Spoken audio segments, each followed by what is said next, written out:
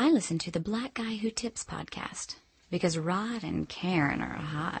When the world was with this and that, I was young, didn't know to hold it back. Now we hear in the world is something else. We could leave any day you call for help. We were gods, nobody was above me. That A on my chest like adultery, that A on my chest, put your fist up, that A on my chest like a chipmunk. Alvin Theodore. Hey, welcome to the Blackout Test podcast. Your host Rod and Karen. We're in the spare bedroom again. Yes, we are. And it's a Tuesday, primetime rush hour traffic jam edition of the Black Guy Who Tips. Yes, it is. For those of you that happen to be listening to us on the car on the I-95, just know that there was a wreck on 2, 4, 6, and 8. You will be sitting your ass there for a very long ass time. But don't touch that dial because it's got jam on it. It sure does. And we are here with a person that has been on the show before a couple times. You guys might know her as the I believe the best kind of catfish.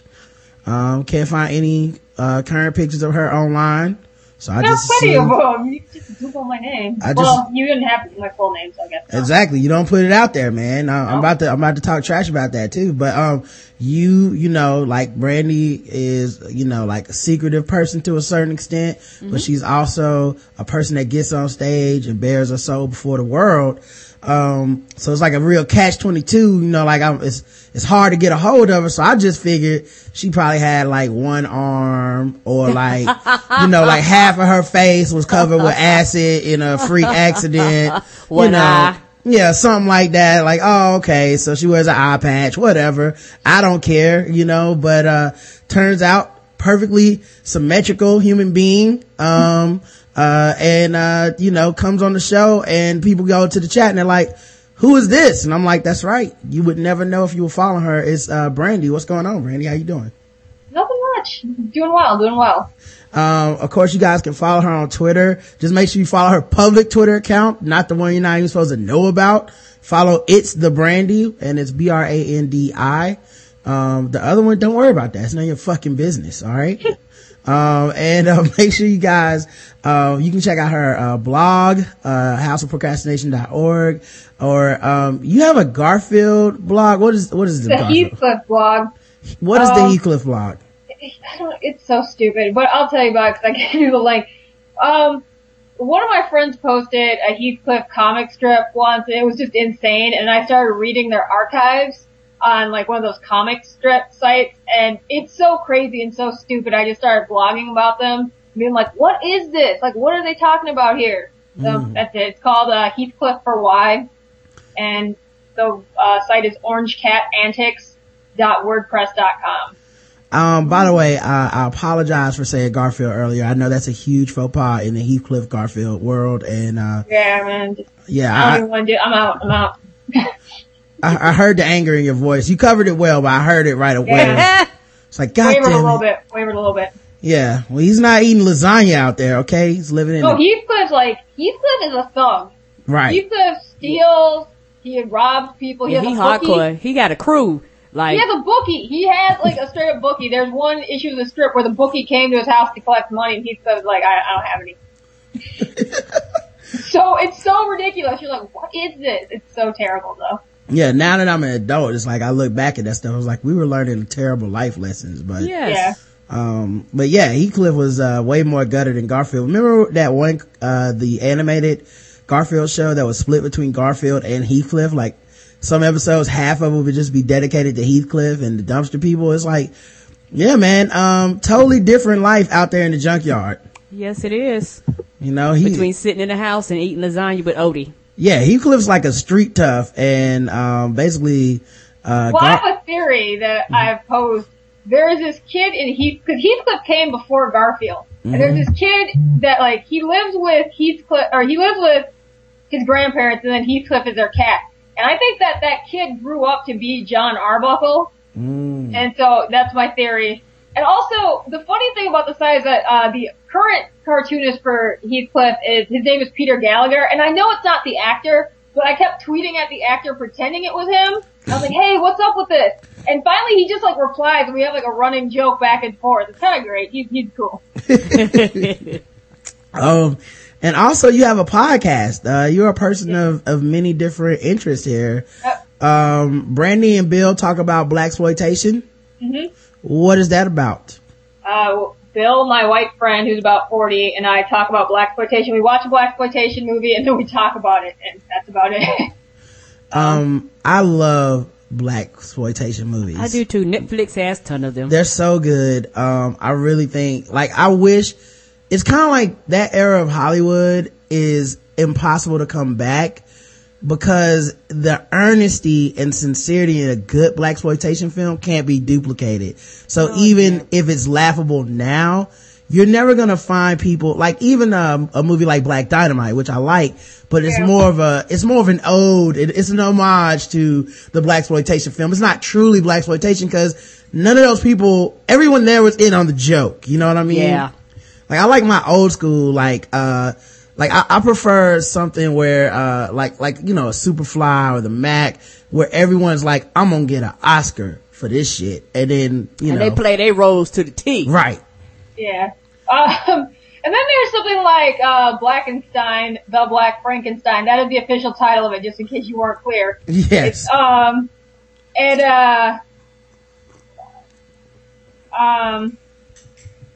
But it's so terrible. It's such a terrible movie. Like, yeah, I'm trying to figure out something popped up here. Oh, I'm just putting the audience up there.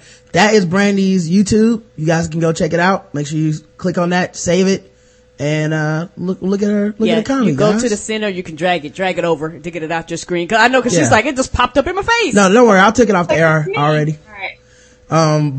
But yeah, there you go, guys. Go like her stuff, thumbs up, tell her how great she is, how awesome she is, cause I had him turn off the comments because I just didn't feel like dealing with haters. I'm sorry, I'm not, I'm a weak person, okay? I'm sensitive. I'm probably in the wrong industry, but I had him turn off the comments because my home club posted those. It was cool because there's a comic named Jackie Cation. Mm-hmm. Her album just dropped today. She's awesome. Look it up on, actually on my blog, there's a post linking to her album. But she had a 5-camera shoot come in for a DVD, and she had all the, like, a bunch of the comics who work at our club, like the features and the MC. Mm-hmm. We all got to utilize that 5-camera shoot and do a showcase set. So that's what that's from. It was really cool. Now, you say you turn off the comments. Does that also turn off thumbs up, thumbs down? Probably, yeah. I was just wondering. I don't know how it works because I'm not really. I had him turn it off. Normally, I'm just like, yeah, do whatever you want. So. That's Jackie Cason calling. She's like, turn the comments back on. I'll let you use my camera for a reason.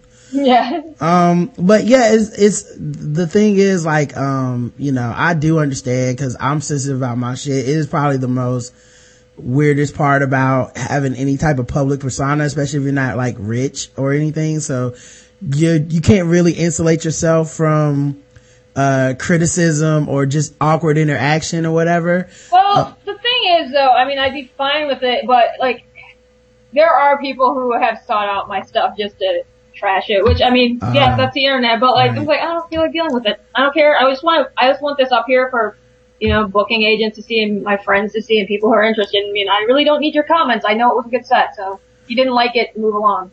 Well, you know, that's the thing that's good about the internet though, is you can kind of control that, you know, like people get, there's obviously trolls who are going to fight through any level of whatever. Like if you find someone dedicated enough, they can get to just about anybody, I guess. But, I love just this idea of like, you know what, guys, don't really want to know if you have anything bad to say, so block you, and mute this. And like, I kind of like that aspect of it. I do. And I think like, comedy kind of exists in a weird world where you do want audience kind of participation, but on a laughing, like on a general, like funny, not funny, and if it's not funny, go away. You know what I mean? Like, go change the channel and do something else. Right.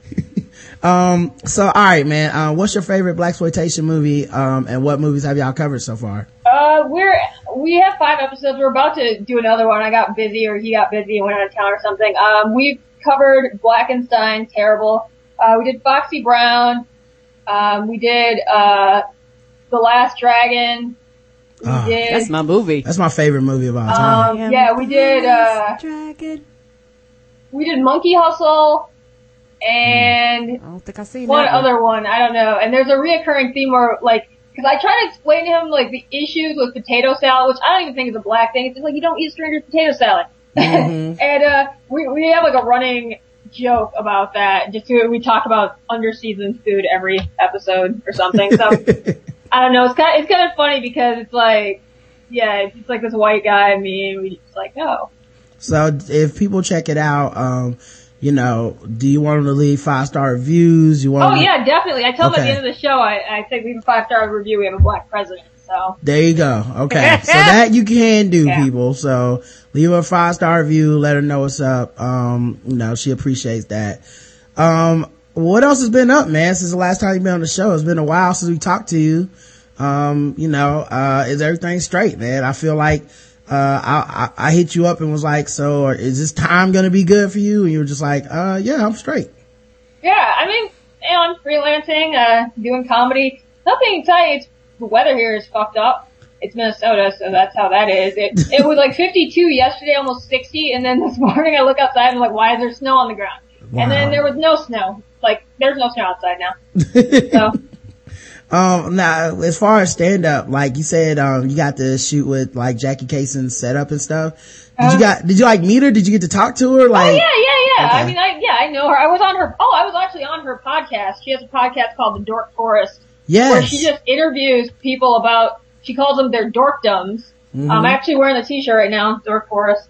But like, yeah, they're basically, you know, I just talk about all sorts of stuff. Like, I like podcasts. I talk about podcasts and what I do to them to listen to them, which is weird because I speed them up and then reduce the pitch. And so it sounds like you're just talking fast. You don't sound like a chipmunk or anything. It's weird. And then, people talk about all sorts of things. Like, she has different comics on and like famous people you've heard of. Mm-hmm.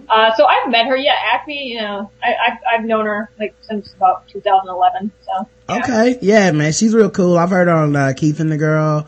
Yeah, she's cool. And, yeah, I love that idea of just like different people's dorkdoms and whatnot and like what they're into or whatever. I think Keith's was, heavy metal or something. Yeah. And, Hendo's was food, I think. Yeah, I think hers was food. So that's cool, man. As far as speeding people's podcast up and lowering the pitch, I know how to speed it up on my iPhone. I don't know how to lower the pitch, so. Oh, okay. Well, what I do is I use Audacity and I just have a thing called a chain there. This is so boring, but whatever. I'm a guest. I get to say whatever. So what I do is I delete them all from iTunes, except I don't lower the pitch on podcasts I'm on because I like the sound of my own voice, and I use it as a baseline. Mm-hmm. So I'll like take this episode, for example, just to do a check periodically, and I'll make a copy of it, dump them all into this file. First of all, it takes out all the silence. Then it speeds it up 98%. Then it lowers the pitch about 50%, and then it just exports them all. So I just like click it, walk away. It goes through however many files, and then I load it back in iTunes, and it's pretty quick. It takes up way less space, and yeah. Wow, that really is nerdy. That is pretty. But I mean, I listen to like so many podcasts. Oh no, this is a great solution. I'm always constantly behind on podcasts, and it seems like every day I find out like another person I know has a podcast, and I'm part of my mind. I just catalog it like, all right, I didn't check that out, and now my iPhone is full. Yeah, people on the Jackie's, like, her listeners got mad. They're like, you can use an app for that. I'm like, I have a BlackBerry, and also it still takes up more space if you just use an app to speed it up versus the file itself. Cause you don't keep them, and it exports it at like 48 Ks. Well, it sounds like you're, I mean, obviously you know your shit, so even if they try to come at you, I'm pretty sure you're like, I was just like, I don't care. Yeah.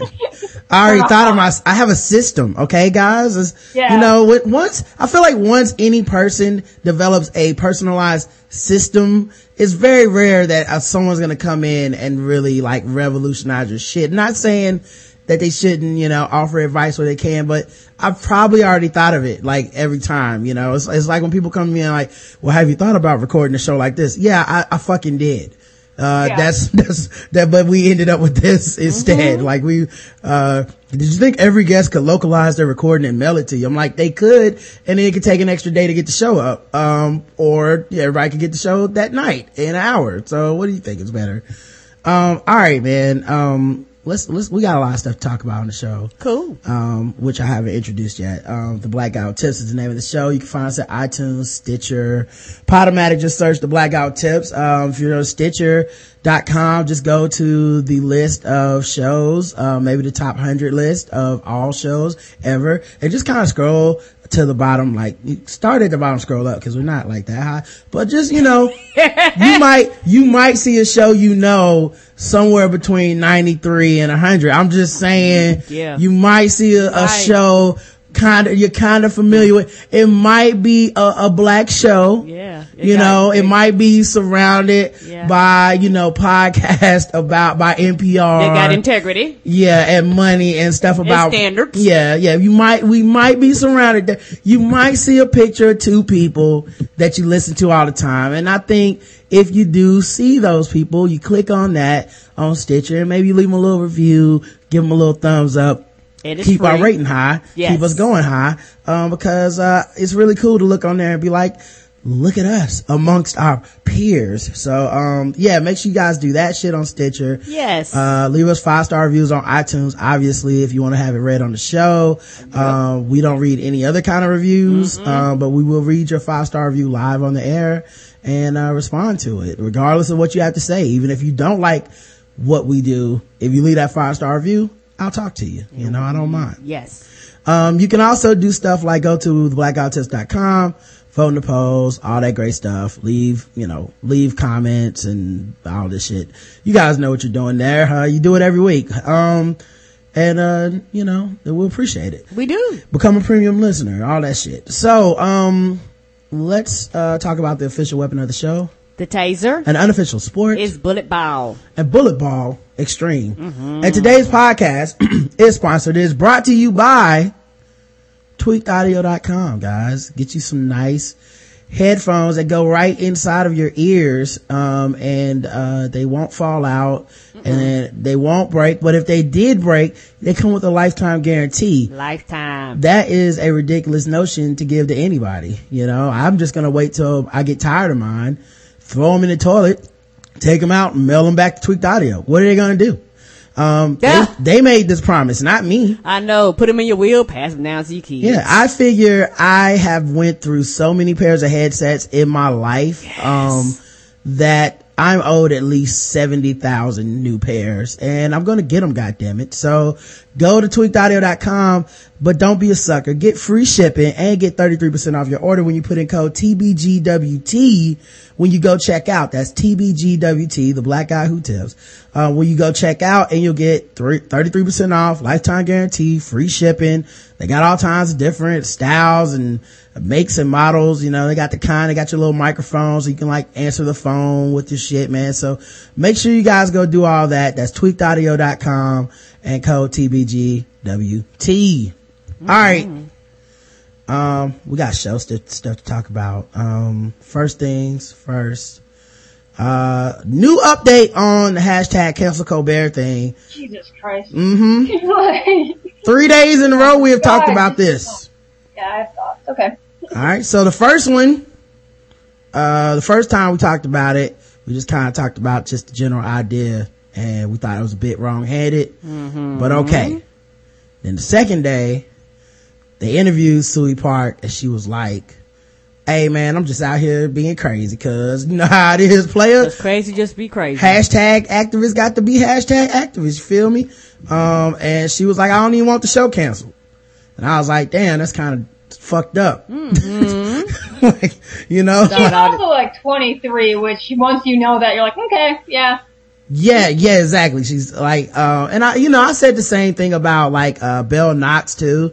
And it's not to be completely dismissive of somebody just because of their age, because I do think, there's all kinds of people who, at different ages can still be, very, you can bring things to the table. A lot of movements in the past come from the youth. Yeah, and you also bring a lot of fuckery to the table. We've all been 23. Exactly. That's the only problem, is I've been 18. I've been 23.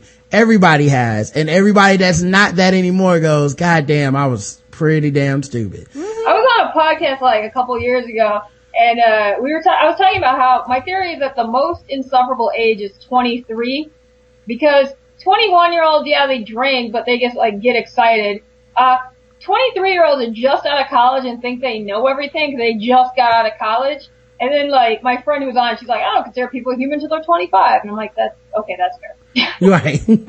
But like 23-year-olds at peak insufferable age, even if you think back to when you were 23, you're like, yeah. Yeah. So like this article that I'm about to read, I just want to say, I feel like we've kind of covered it from several ways. Like we talked about, it's kind of weird. Like and this is kind of cycle of the internet. The first article we really covered was like almost like clearly on her side, quote unquote, presenting the like, this is why the show needs to be canceled. This is what happened. And then the second one was, I think, more neutral, where the person was like sympathetic and empathetic to her. But at the same time, they were like, I, as an Asian American, I disagree with her, but I don't want to dismiss her. The lady who wrote this shit didn't give a fuck. This is on JocelynStevens.com. It gets pretty intense, man. But it's kind of one of those things where it's like, yeah, I could see like this, it almost confirms some of my worst fears. So I'm going to say like, even, let's say it's not true. Let's say half of this is true. It's still kind of damning, but whatever. So while everyone decided to use their creative writing skills to defend or attack Stephen Colbert over a tweet that used racist satire to mock the Washington Redskins, I've decided to cover the most central aspect of the melodrama, Suey Park. Because to understand hashtag cancel Colbert, you have to understand his creator. The last time I wrote about Suey, I ended my analysis of her by suggesting she'd be better off on a therapist's couch. So imagine my joy when I found out she took my advice to seek help. And they have like, how you can embed people's tweets. She's embedded her tweet and says, I start therapy again today with an awesome therapist who gets the activist life. I've never been this optimistic about therapy. Join me. So, and it's the weird thing too, cause Colbert covered this on his show last night. Mm-hmm. And as part of his coverage, he briefly showed her avatar picture for his, from this, and he didn't say her name, but he just says like, from a person with Twitter talking about cancel Colbert to this thing, and like immediately moved on. And I saw people who were like, did he really throw her picture on his show? She has a public account. It's just, you really can't, like, it's like some people are just really gonna be mad. Like you can't win. Cause like, even if you cover. He just needs to leave her out of it at this point and just move on. Like, it's not, there's no way, the people who would react rationally aren't gonna go after her, but those people just saw that and they're like, yeah, let's get it, let's go now. Like, there was no benefit of pointing out who started that. Well, we all know.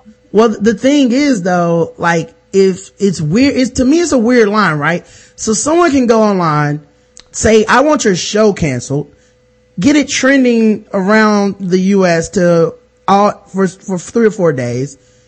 You do a show, you cannot even address it. You can't even like put her picture up for a second, or else somehow you're co-signing that she should be attacked. Even as you say with your words, she should not be attacked. And that's a weird double standard to me. Yeah. And for me, this is my, the way I feel about this. You show your ass in public. You do it on a public platform. You had no shame in putting your Abby up there. You had no shame in telling your followers to put the hashtag out there. You had no shame in doing these interviews. You had no issue putting your face out there. None at all. Well, then the person that you're attacking has the right to say something back to you on a public platform too. That's my thing. Just like you use Twitter, he used the platform that he had, which was a television show. And I think that he had the right to address it because it was such a big stink and so many people had so many different opinions about it. I think that he was forced to address it, even if he didn't want to, because it was such a big issue. And if he hadn't addressed it, he would have still been getting questions. Every time he went on an interview or something like that, it had constantly came up. So it was something that he was forced to address. Why? Because she went on a public platform to voice her opinion. So I think he has the right to come on a public platform and speak back. Well, I think, oh, go ahead, Brandy. I'm sorry. Like, I mean, like, I know you guys had this conversation before. There are a few things, like, as me, as a black woman who's a comic, well, the first thing that you have to do with any of that is, one, the Redskins name is still racist as fuck. Like, we're completely losing sight of that. It's still racist as fuck, and congrats to Sweet Park, congrats to Colbert for completely, like, not being like, Colbert had the opportunity, in my opinion, I get that he needed to address this, but he had the opportunity to pull back and be like, in my opinion, the joke was, he should have structurally gone after the fact that Dan Snyder is Jewish. Like, the joke would have made more sense and been, like, more, like, punching up and attacking the irony of a Jewish man, like The Onion did. Mm-hmm. So, like, bringing an Asian into it didn't, like, already was skewing from the issue because you're just bringing in another minority group. But, like, why not make Dan Snyder look at himself? But the other issue with this is that, like, as a woman comic who spent literally last week, because in Minneapolis there was this thing that went down where there's a German restaurant that had, on Martin Luther King Day, a Nazi party. Like, it happened. And there are a bunch of comics who are of color here and, like, women who end up fighting with these white dude comics here and talking and arguing with them back and forth about, like, look, you guys don't listen to us, like, we, you know, like, and I'm not one to be, like, extremely reactive, but I'm not gonna just sit there and let you roll all over me. And it's one of those situations where I saw some ugly things too from white male comics, and it was one of those, I think the way she went about it was wrong. Like, I get why she's hurt. I get why she's upset, but her method of attacking I did not agree with. But then you saw stuff from, like, white male comics who were just like, oh, that's it. Anyone who has any disagreement about race or anything we say, they're all lumped in with this one person who was doing something that we don't necessarily agree with, or we didn't necessarily agree with the methodology. And so we don't get the benefit of shades of gray because of this. Well, I think that happens on both sides, right? Because for the last few days, I've wanted to discuss the merits of the actual joke and the satire that kind of led to it. And if it wasn't for our show, I would never be able to, because immediately people go, well, people were talking about threatening this woman and trying to rape her. It's like, well, I don't agree with that. Obviously, I never did that. I think those people are disgusting and need to go to jail.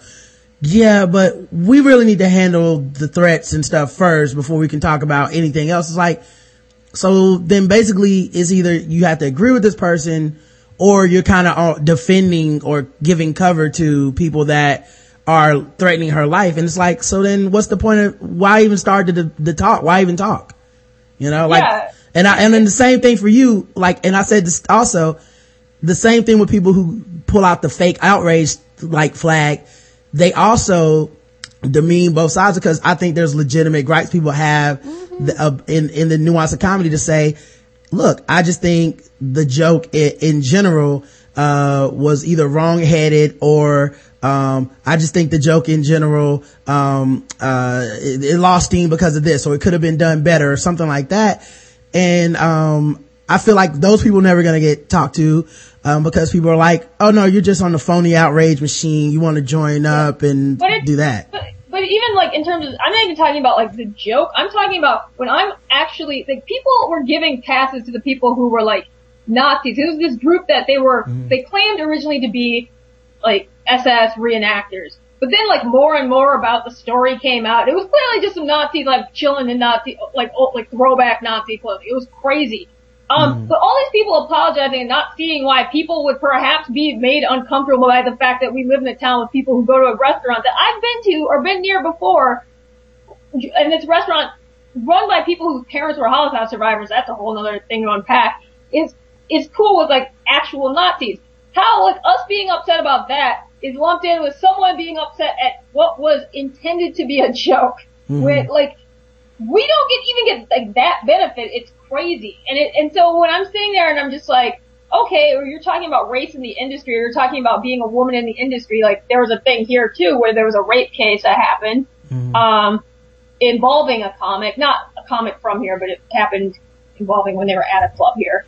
And, like, we can't, like, that's suddenly lumped in with rape jokes, or that's lumped in with, you know, things where it's like, we can't talk about an entire breadth of an issue, you know, versus, it was really frustrating, because I'm like, I'm so tired right now, like, pick your battles, kiddo. That's just what I wanted to tell her. I wanted to be like, I get you're hurt, I get you're upset, and I'm not telling you not to feel that way, but as someone who's only 32 and but a little bit older than you, pick your damn battles. Like, it's not necessarily worth it.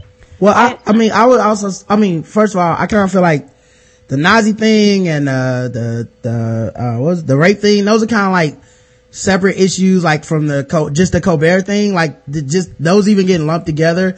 Obviously, these dudes, clearly were just like, it's all the same shit, and I don't think that, no, we wouldn't say that on the show. I know you don't, but the fact is that they're all going through this fatigue of discussing minorities and like women being hurt, and so they're just like, if they're hurt, they're probably just screaming about some shit we don't care about. They might be, but but this matter of fact, this illustrates exactly what I was saying though. We're never gonna have a conversation about the Colbert shit because there's always some other shit getting brought up. Like, it's actually impossible. Like, you try, it's like, well, let's talk about this. It's like, well, this is about this other issue, and like, I really think deep down the core of this entire thing at this point is other groups of people are getting the voice through social media. They're just sick of white dudes, period. Yep. That's honestly it. And there's nothing that white dudes can do about that. Mm-hmm. And I understand why they would be like, no, fuck you. Cause they're still human beings. Like, it's like, there's an overall signal, but individually, that dude, it's like if I walked into John's office and said, yeah, John, I don't like that Colbert shit. And he's like, well, I don't really think it was that big a problem. Fuck you, white man. It's like, well, how do I respond to that? Cause not every white person is gonna be like, take the, college course of, okay, tell me what I did wrong and how I can help you and let me hear your feelings. I just think human beings in general don't do that well. And I think that's kind of what happens here, where a lot of white people are like, yeah, okay, you're just crazy now. I can't be on 10 with you right now. Yeah, well, I think that this also, like an example, and it sounds not connected, do you really think about it, is like Occupy Wall Street seem to have the exact same problems, where like it started out being like, yeah, fuck the bankers and what they're doing, here are 2 simple requests, they need to be regulated or whatever, and then everyone just showed up with their 50 issues, and I'm like, what? Like, I agree that this is all messed up, and like, the 1% and the 99%, but like, what is your plan? What do you want? Like, what exactly do you want? And it just became everyone's issues, where it was like stuff that had nothing to do with the original thing, and then everyone's like, I don't care, you're just yelling at me, and everyone, it failed. That's how this feels to me. Yeah. It's everyone's issues. It's not like I said, I really just want to talk about this Colbert thing, but it's almost impossible because it's gonna be, this, like yesterday, someone put a link, feminist, in like New York walked outside of her house and got punched in the face. It's like, see, online threats are real. It's like, no one's even debating it. We're not. But now you can't move on because we got to talk about that. Karen, what are you going to say? I'm sorry. And my thing is this. I think the biggest thing about, the whole situation, and that I have an issue with, and I spoke about it yesterday, and I'm still got my fuck you bitch signs up, is for the fact that when you read that article yesterday, she said she was just kidding. Right. So it's just one of those things where the issues that you bring up, Brandy, people actually believe and actually want to stand behind those things. But it's an issue when you have somebody that doesn't even fucking believe what they started. Now, I have an issue with that. You're getting on him for making a joke, but then the whole issue about you was a joke, and then you get mad because he used your picture, but yet you went on a public platform and went at him. So it's all a big joke. Well, then don't get mad when the joke's on you, when he talks about you on his public platform. That's the issue that I have. If she stood behind what she believed in and had integrity, I wouldn't be so mad. Well, okay, so I didn't even really read her, and if somebody in the comments, I'm just reading the comments, said that I think she was trying to get the mob off her, because like what she was saying, because like we've all been joking, we'll like cancel this or like fire so-and-so or something stupid, we're all on Twitter, we all like mess around like that, and I think there was one, like it would have been pretty clear if like when it happened, she had been like, I'm totally kidding. But I think I agree with Joe in the comments, and he's just like, I think she said that to get the mob off her, and she doesn't know how to get them off. It was unprecedented. I would like to believe that, but I'll read it later, but no, she kind of likes being in the eye of the storm. Mm-hmm. She, like, that is kind of her brand, is, I want to start fires, and she didn't say she was sorry or whatever. She basically said, I did not think it would blow up like this, but her general sentiment was like, if you think I'm crazy, I'm just gonna act crazy. And I don't think that's that's not the same as going,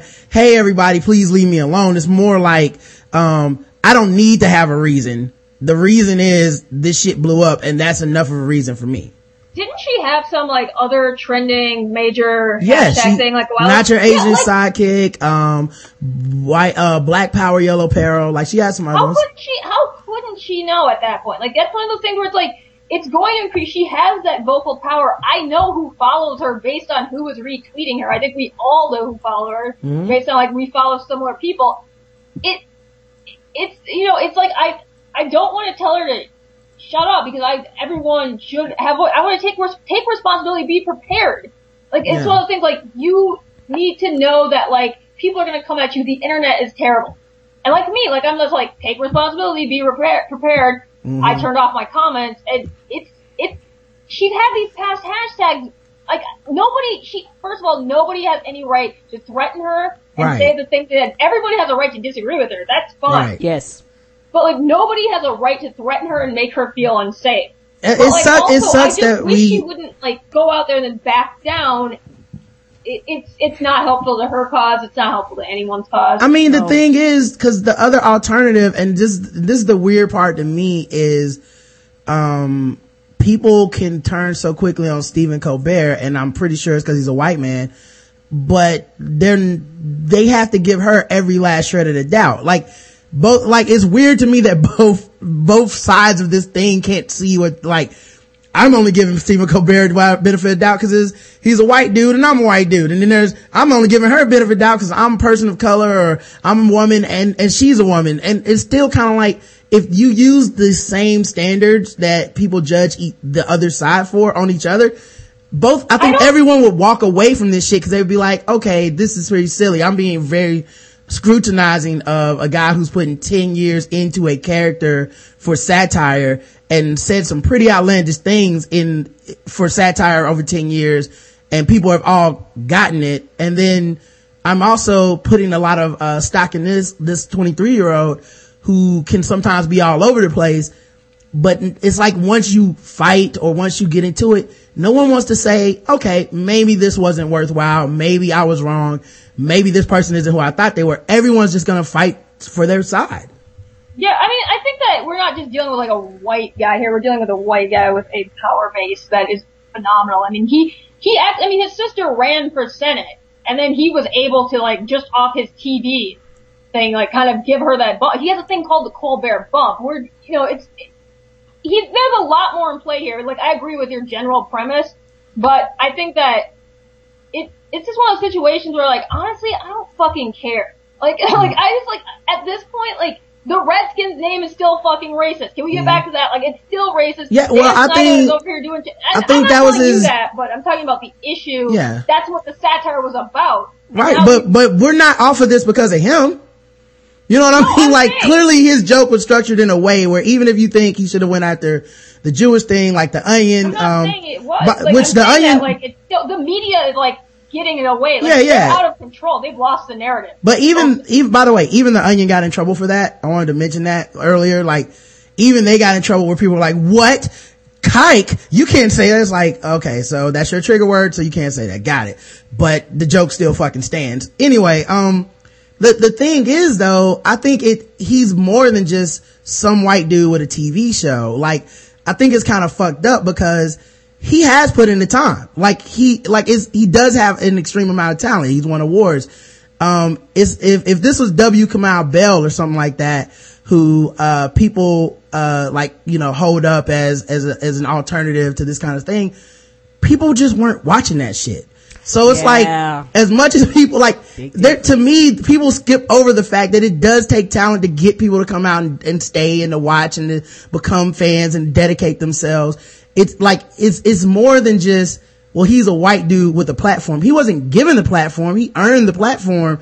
But it's like, because he's a white dude, that shit just goes out the window. Like, it's animosity towards white dudes in general. And I think, the target does matter. It's not just indiscriminate, like, oh, white, stand-in white man, anyone, See, I don't don't necessarily, I agree with aspects of your read on it, but I don't think that anyone is saying he's, well, okay, I am sure someone is saying the following things, like, yeah. Most people are not saying that he's not talented, that he doesn't deserve to be where he is. I think he should have won awards when The Daily Show was winning them long ago. I've not watched The Daily Show, and I've still been watching his show. Well, I don't like it anymore, but like, that has nothing to do with it, I just didn't. But, I think that, like, the issue at hand is just like, and it's the same thing when you go back to all the rape joke controversies, and you go back to every single fucking comedy controversy, is that like, are you going to sit there and nitpick every single joke? Or are you going to like deal with like the big issues that are like fueling this problem? And so it's like, or whatever the general problem is. It's like, are we really mad about someone miswording a joke or some like hacky asshole like making like I'm gonna rape women joke, which is not funny? Or are we concerned that there are people out there who actually are making women feel uncomfortable and like threatening them? Right. And it's just like, I feel like we've gotten to the point, and with a lot of like Twitter activism is good. Like, I mean, like the Trayvon Martin thing. But like, a lot of times it's just like completely missing the big picture. Yeah, but I actually challenge that. Is it good anymore? I feel like it jumped the shark. I feel like there was, like anything, there was a time when things were genuine, and now people are like, oh, this is a way to get my name out there. I can get this thing trending. Like, when your first inclination when seeing that quote taken out of context is, hey, my followers, here's a hashtag, let's trend it. It seems, and then you go, I don't want the show canceled. I'm a fan. I don't have a problem with it. It's actually kind of like, well, maybe this jumped the shark. Maybe it's not as good as it used to be because people realize how much of a vehicle it can be for self-promotion. But like, I think that you could say that was every single platform that's ever existed. I agree. I think that for certain things, it's still the only way you can reach people. And if it's for something like localized, that's important, that actually is, yeah. But if you're trying to like, honestly, if you're trying to form a national campaign to like take down something, Twitter, no. But if it's something, the smaller scale stuff, you don't always have to go for the top scale stuff. And sometimes it's also just, it's just fucking fun. Yeah, I think it used to be like, more, like anything. I'm sure that with the first person that like put up a civil rights sign, that motherfucker was all in. But at some point, there were people that were like, all right, man, listen, we can get paid off this shit if we spend it a certain way. It's just the nature of humanity. It's not necessarily like just Suey Park or just whatever, or just Suey Park next month Suey Park might have some hashtag that makes perfect sense and is legitimate all the way down the line. But I think she does a disservice to her brand. She does a disservice to, people who take this shit seriously to be like, yeah, well, guess I didn't really mean it, so don't worry about it. Like, if she pops up as an interview on the Colbert Report in 2 weeks, I won't be shocked. Like, I'd be like, that's about right. Like, seems like the trajectory it would take. Say that again. I'm sorry. I said that seems like the trajectory this is going to take. I wouldn't even be surprised, man. The worst part to me is not even her. It's so many people fought each other. So many people got up in arms about this shit. And on either side, you're never going to see anybody go, I feel kind of silly. Like, I really said things to people. I accused people of shit. I really got into this, and come to find out, this person didn't even really take it that serious. I don't know why I took it so serious. People were being crazy, because, I follow a lot of, comics who I know enough. And there was one who was just like, hey, I used to work for Comedy Central. Like, people they're like, that's not how that sitcom is run. Like, here's how it's actually run, and here's what's, going on. Also, it's 2 a.m. That person's probably in bed. Like, people were laying out, practical stuff. And I remember you were online, Rod. You were just like, can we just wait? Yeah. He has to address this. Why don't we just wait till Colbert wakes up, sees this, and then issues a response? If we had all done that, honestly, we'd not be talking about this right now. Yeah, man. It's funny because I'm talking to me, it's interesting to talk about the chaos that ensued, but that was pretty much me throughout the entire thing. Was like, okay, but wouldn't it be more realistic that this shit happens at 2 a.m? A guy's probably fucking asleep. He doesn't have a show for 3 days. He's probably going to respond on the air, his staff and him have been through things before. They're probably not going to come out and just say, fuck you, and start throwing around racial slurs. They're probably going to have some type of nuanced but funny response. All this shit happened if everyone would have waited 3 days, but if that everyone can't had happen. waited, even with like the minor attacking, here's what I predict would have happened. They would have woken up, Colbert would have issued a statement on Twitter or something and been like, stop attacking whoever did this. Like, stop threatening them. And like, it would have, I mean, it was so like, people were getting mad. Like, people who I typically, like, agree with or I find their perspectives as a minority interesting, we're getting really like, I was like, whoa, can we just wait? Like, this is like, we're really gonna go I need you at like a 3 right now and you're at a 12. You're at a 12. Chill out. It's really weird too, because, a lot of times when stuff like this pops off, people want to have like the first take, the hottest take, the most angriest. They want to like rally and bring their cause into it, whatever that is. And it feels like everybody kind of started doing that shit. But, I kept catching flack from both sides, cause I would just be like, well, it's shades of gray. It's probably this. And it's like, no, fuck that. This is the only way this thing could possibly be. And you're giving cover for when I was like, probably just because you don't, I was like, how come people don't call outrage fake when they agree with it, right? True. It's only fake outrage when you're on the other side, right? When you're legitimately upset and other people join you, it's like, yeah, this is a great organic moment. When you don't agree with the people being mad, and it's like, fuck those people, man. They're just manipulating everybody. And it's like, there's gray to it. There's probably people who are legitimately outraged. There's probably people who have legit gripes with the way that the joke went and all this shit. There's also people that are probably, monetizing it or whatever, branding it, I'm also kind of torn because sometimes on Twitter is the easiest way for me to hop online at any time of the day and chat with people of like mind or like interest. Be like, hey, this was kind of messed up to me, or this was interesting to me. What is your opinion on this? And that's why I like Twitter. Right. And I'm not even trying to like be a part of the, rush to wherever the fight is. I just want to talk about it with like, people I'm cool with. And then I'm getting swept into this. I'm like, I'm not defending. I'm just trying to gather some information here. Right. And that's why Twitter is great. Now, on the other hand, the people like who are like just trying. I'm like, I'm not necessarily trying to argue yet. I'm just trying to gather some facts. I'll let you know. I'm like, also, if I'm really going to argue with you, it's probably going to be a long form. Like it's, I'll get into minor arguments, but I personally do prefer the short form of Twitter. One, it limits how much you can talk to me. And then two, Twitter gives an automatic timeout after so many posts, which is probably the most brilliant part of Twitter. Yeah, they might even have to reduce it at some point, but at least they might. I do, like, I've been in the middle of something and then I got hey, you can't make any more tweets, and thought, that's about right. I should go sit down somewhere, do something with my life for a couple hours that has nothing to do with the internet.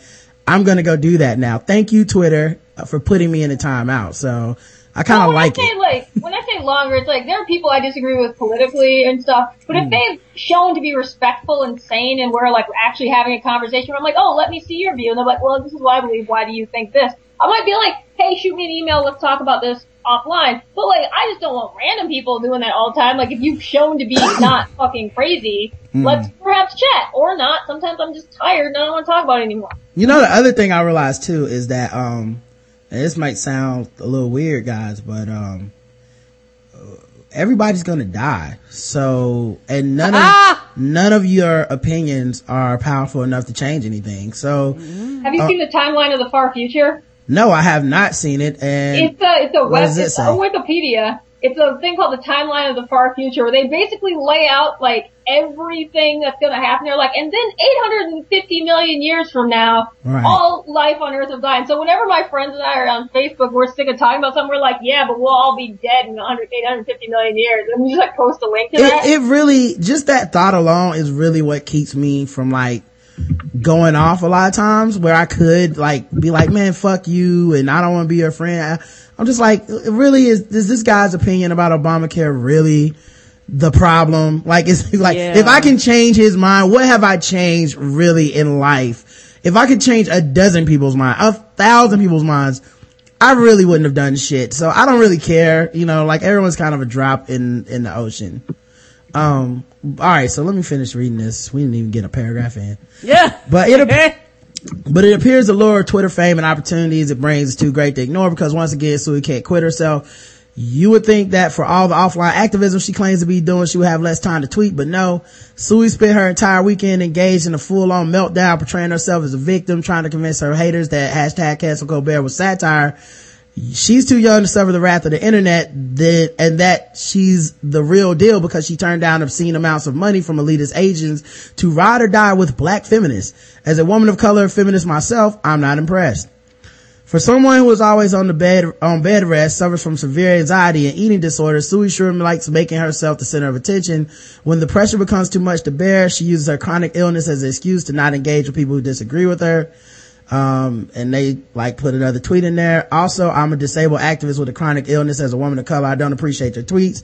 So she argued with these people back and forth, and then she was like, you guys are calling my body to go into shock. I'm gonna have panic attack. And these aren't people going, I'm gonna rape you. It's just people being like, you're annoying and your opinion is stupid. And people were like, no, now, I'm gonna, you've injured me mentally so bad that I can't do this. And I think, to me, that is kind of an unfair tactic to use on people. But, people, this is what happens when you try to engage with people on the internet, because to me, people took her too serious. People just take people too serious. I've seen it happen with that. Remember that Ask Shabi dude? Mm-hmm. I've seen people in the last, rode hard on him. In the last week or so, I've seen people that say don't put people's pictures online, or don't use their quotes from Twitter in an interview, even if they're public or whatever. Don't do any of this shit without explicitly getting permission. I remember people taking Shabi's photo from going to jail. When he got arrested, he didn't even go to jail. People posting this information about him being a deadbeat dad. Yep. People, posting pictures of him with his son. Mm-hmm. No problems. The same people. These aren't strangers, another group. This isn't like when people do that thing where they're like, I bet it's the same people. I know it's the same people. Mm-hmm. It blows my mind that there's these weird double standards, and it's very odd to me that folks can't see it, so that's the biggest turnoff to me in all this shit. I'm not even gonna finish reading the rest of this. I'll just tell you guys, she's 23, she's all over the place. The article, I think, is very biased against her. We've read one for her, we kind of read one in the middle. This one's pretty much against her in general. I think it's a good read just to kind of get that third part of, cause I think it does pay to get multiple views of the same thing. But True. Yeah, I just think the main takeaway I have from this is people took her way too serious, and people use a lot of this shit to get on their own launching platforms instead of what the entire topic started off being, man. That, it's sad. Like I said, you're never going to have a discussion, but you're going to have a lot of fights and a lot of people that disagree and a lot of people that are slandering each other and all this shit. It really didn't need to happen, but maybe now people can know how other people really feel about them and shit like that. I think that did happen where people were like, hey, I have an opinion on this. Well, you're a man. Shut up. Okay. Well, I know where I stand now. I guess my opinion's only okay if it agrees with you, and I'm out. I think people have lost quote unquote allies and shit like that over something that the person who started is I didn't take it that serious. So yeah, and a lot of times people don't like to be reasonable, and they don't really want to have conversations. Yeah, and then like I said, I don't care how people view it. I know people are gonna be like, they're attacking her, they're putting her tweets on this website, they're doing this, they're trying to take her down. I don't understand how it's okay for her to take people down, but it's not okay the other way back. I just don't understand the rules of this shit, and why it seems like allegiance takes place over principle so often. If I agree with her, then you're not allowed to do what she does to you. But if I disagree with someone, hey, here's a picture of him not paying child support. Go Twitter, Yeah, I think that, again, we all are on board with this, but just don't, stop threatening to kill and rape people. Damn, it's not that hard. You can disagree without being a monster. It's pretty easy. Like I said, the people I've seen, majority of them, not even majority, every single person I've seen talk about it has been reasonable. Now, I don't follow a lot of rapists or trolls. I get called nigger daily on fucking Twitter, daily, for the show, for just the amount of followers I get. I don't bring it up because honestly, if I like, say I said something, hey, I don't like Brandy for some reason, whatever, right? And people were like, fuck you, Rod, Brandy's the coolest. And I go, well, you don't have to call me a nigger. Everybody would be like, where did this come from? Cause I wanted to talk to you about why you don't like Brandy, not, well, one person called me a nigger over here and another one called me that last week, and I'm only talking about that shit now. I feel like that's kind of what happens. Like, they don't want a conversation. You could go, I'm gonna, in addition to saying don't fucking threaten me, I do also want to talk to reasonable people. That it just doesn't happen. Now it's, hey, I'm getting mental issues and my body's going into shock, so we can't have a discussion anymore, guys. Sorry. I'm really thinking about adopting these tactics, by the way. Like, the asshole in me is really thinking of next time someone says, I didn't like some shit you said on the show, being like, oh no, I'm getting lightheaded and my body's going into shock, so we're not gonna be able to talk about this. Don't write the show or ever discuss this with me again, person, Well, I think that also she needs to stop fucking around with mental illness and using that as like a way to get out of stuff. As someone who's had depression and had that shit fuck up my life at times, like, when I don't use it, like, when I'm like, I am not, fortunately I just had depression, it wasn't too bad, but like, to use it as like, it's not a game. Mental illness isn't a game. It's not something you use to like get whatever she's doing. I don't know. Like, I hope she gets the help that she needs, but like, it's not, like, there's already a stigma with mental illness. Like, stop. Just like, I don't know. It's just, it's really, as someone who's seen it and been there, it's really frustrating to see people fuck around with it like that. And I don't know. I hope she gets the help she needs and we don't have to deal with this again, but. Well, I mean, anytime she gets kind of cornered, it seems like she throws out this, you're triggering me shit. And the thing is, and it's not, hey, I want to rape you, you're triggering me. It's, you disagree with me and you said, I'm stupid, you're triggering me. So it's like, to me, that's a telltale sign of somebody who's either, unstable or being manipulative or both. Just for Twitter's sake, for popularity's sake, for whatever, like, I want to win this debate. And I think it's very weird. Like, and it's like, if you point out that it's weird, there's, like, no one wants to talk about that shit. Not, and here we have our platform, so I do want to talk about it. It's weird that her and Michelle Malkin are cool. You know what I mean? Like, it's weird that someone who's so antithetical to just liberal principles in general and such a racial opportunist, people are like, oh no, it's cool that she agrees with us now because blah blah blah. It's like, to me personally, if I said some shit on this show and then someone went, hey, you and Steve Harvey agree on this one, I'd be like, I need to think about this, cause I'm gonna go check out exactly what he said, cause there's no fucking way me and that asshole agree on this shit. It's impossible for us to agree on this. Let me see exactly how we agree. And even then, we're not friends, we're not buddies, but I'm not gonna be like, me and Steve Harvey follow each other, guys. Like, that kind of shit is weird to me. It's all throughout this article that I read, and I was just like, man, this person is weird, like, forget good, bad, whatever, very weird. And I would not center any discussion around her for a platform on Twitter. So anyway, let's talk about some other things, guys. Oh, go ahead, Brandy. I was joking. I just said Heathcliff? Yes. Actually, guys, Heathcliff is coming up now. Taxing the childless. That's right. People that don't have children. Her face. Being taxed. This is an article in Slate written by Rehan Salam. It says, when my mother was my age, she was working full time while raising 3 small children, and she spent every spare moment studying to finish her graduate degree. My father was working extremely hard as well. Between the two of them, they were able to provide their kids with a solidly middle class life, but it wasn't easy and it wasn't always fun. So now, as a childless professional in my mid-30s, I often reflect on the sacrifices working parents make to better the lives of their children, and I have come to the reluctant conclusion that I ought to pay much higher taxes so that working parents can pay much lower taxes. I believe this, even though I also believe it's not inconsiderable. I believe a not inconsiderable share of my tax dollars are essentially being set on fire by our frighteningly incompetent government. Leviathan is here to stay, whether I like it or not, and someone has to pay for it. That someone should be me and people like me. Now, I don't have any kids. Karen, how many kids you got? 0. Okay. Brandy, you got some kids? I got a cat. Okay. I gotta say, don't agree with this. I don't even know why parents would agree with this.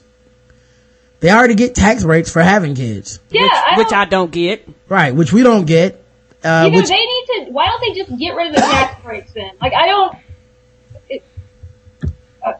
don't even think they should get tax breaks for having kids. I don't think people should get tax breaks for getting a house or getting married. Like, I think the government kind of socially engineers these constructs that general consensus has decided are good and promote certain things. Yeah, because they promote marriage. They kind of they promote straight marriage. Yeah, straight marriage. You know what I'm saying? Like, it's not really. I don't think the government, if you're going to go this extreme, the answer isn't raising my taxes. The answer is the government shouldn't play any role in social engineering. Nope. If this is the case, don't let them pick and choose favorites, because that's what happens. And we end up in these, conundrums where it's like, you can get married, but not you two, shit like that.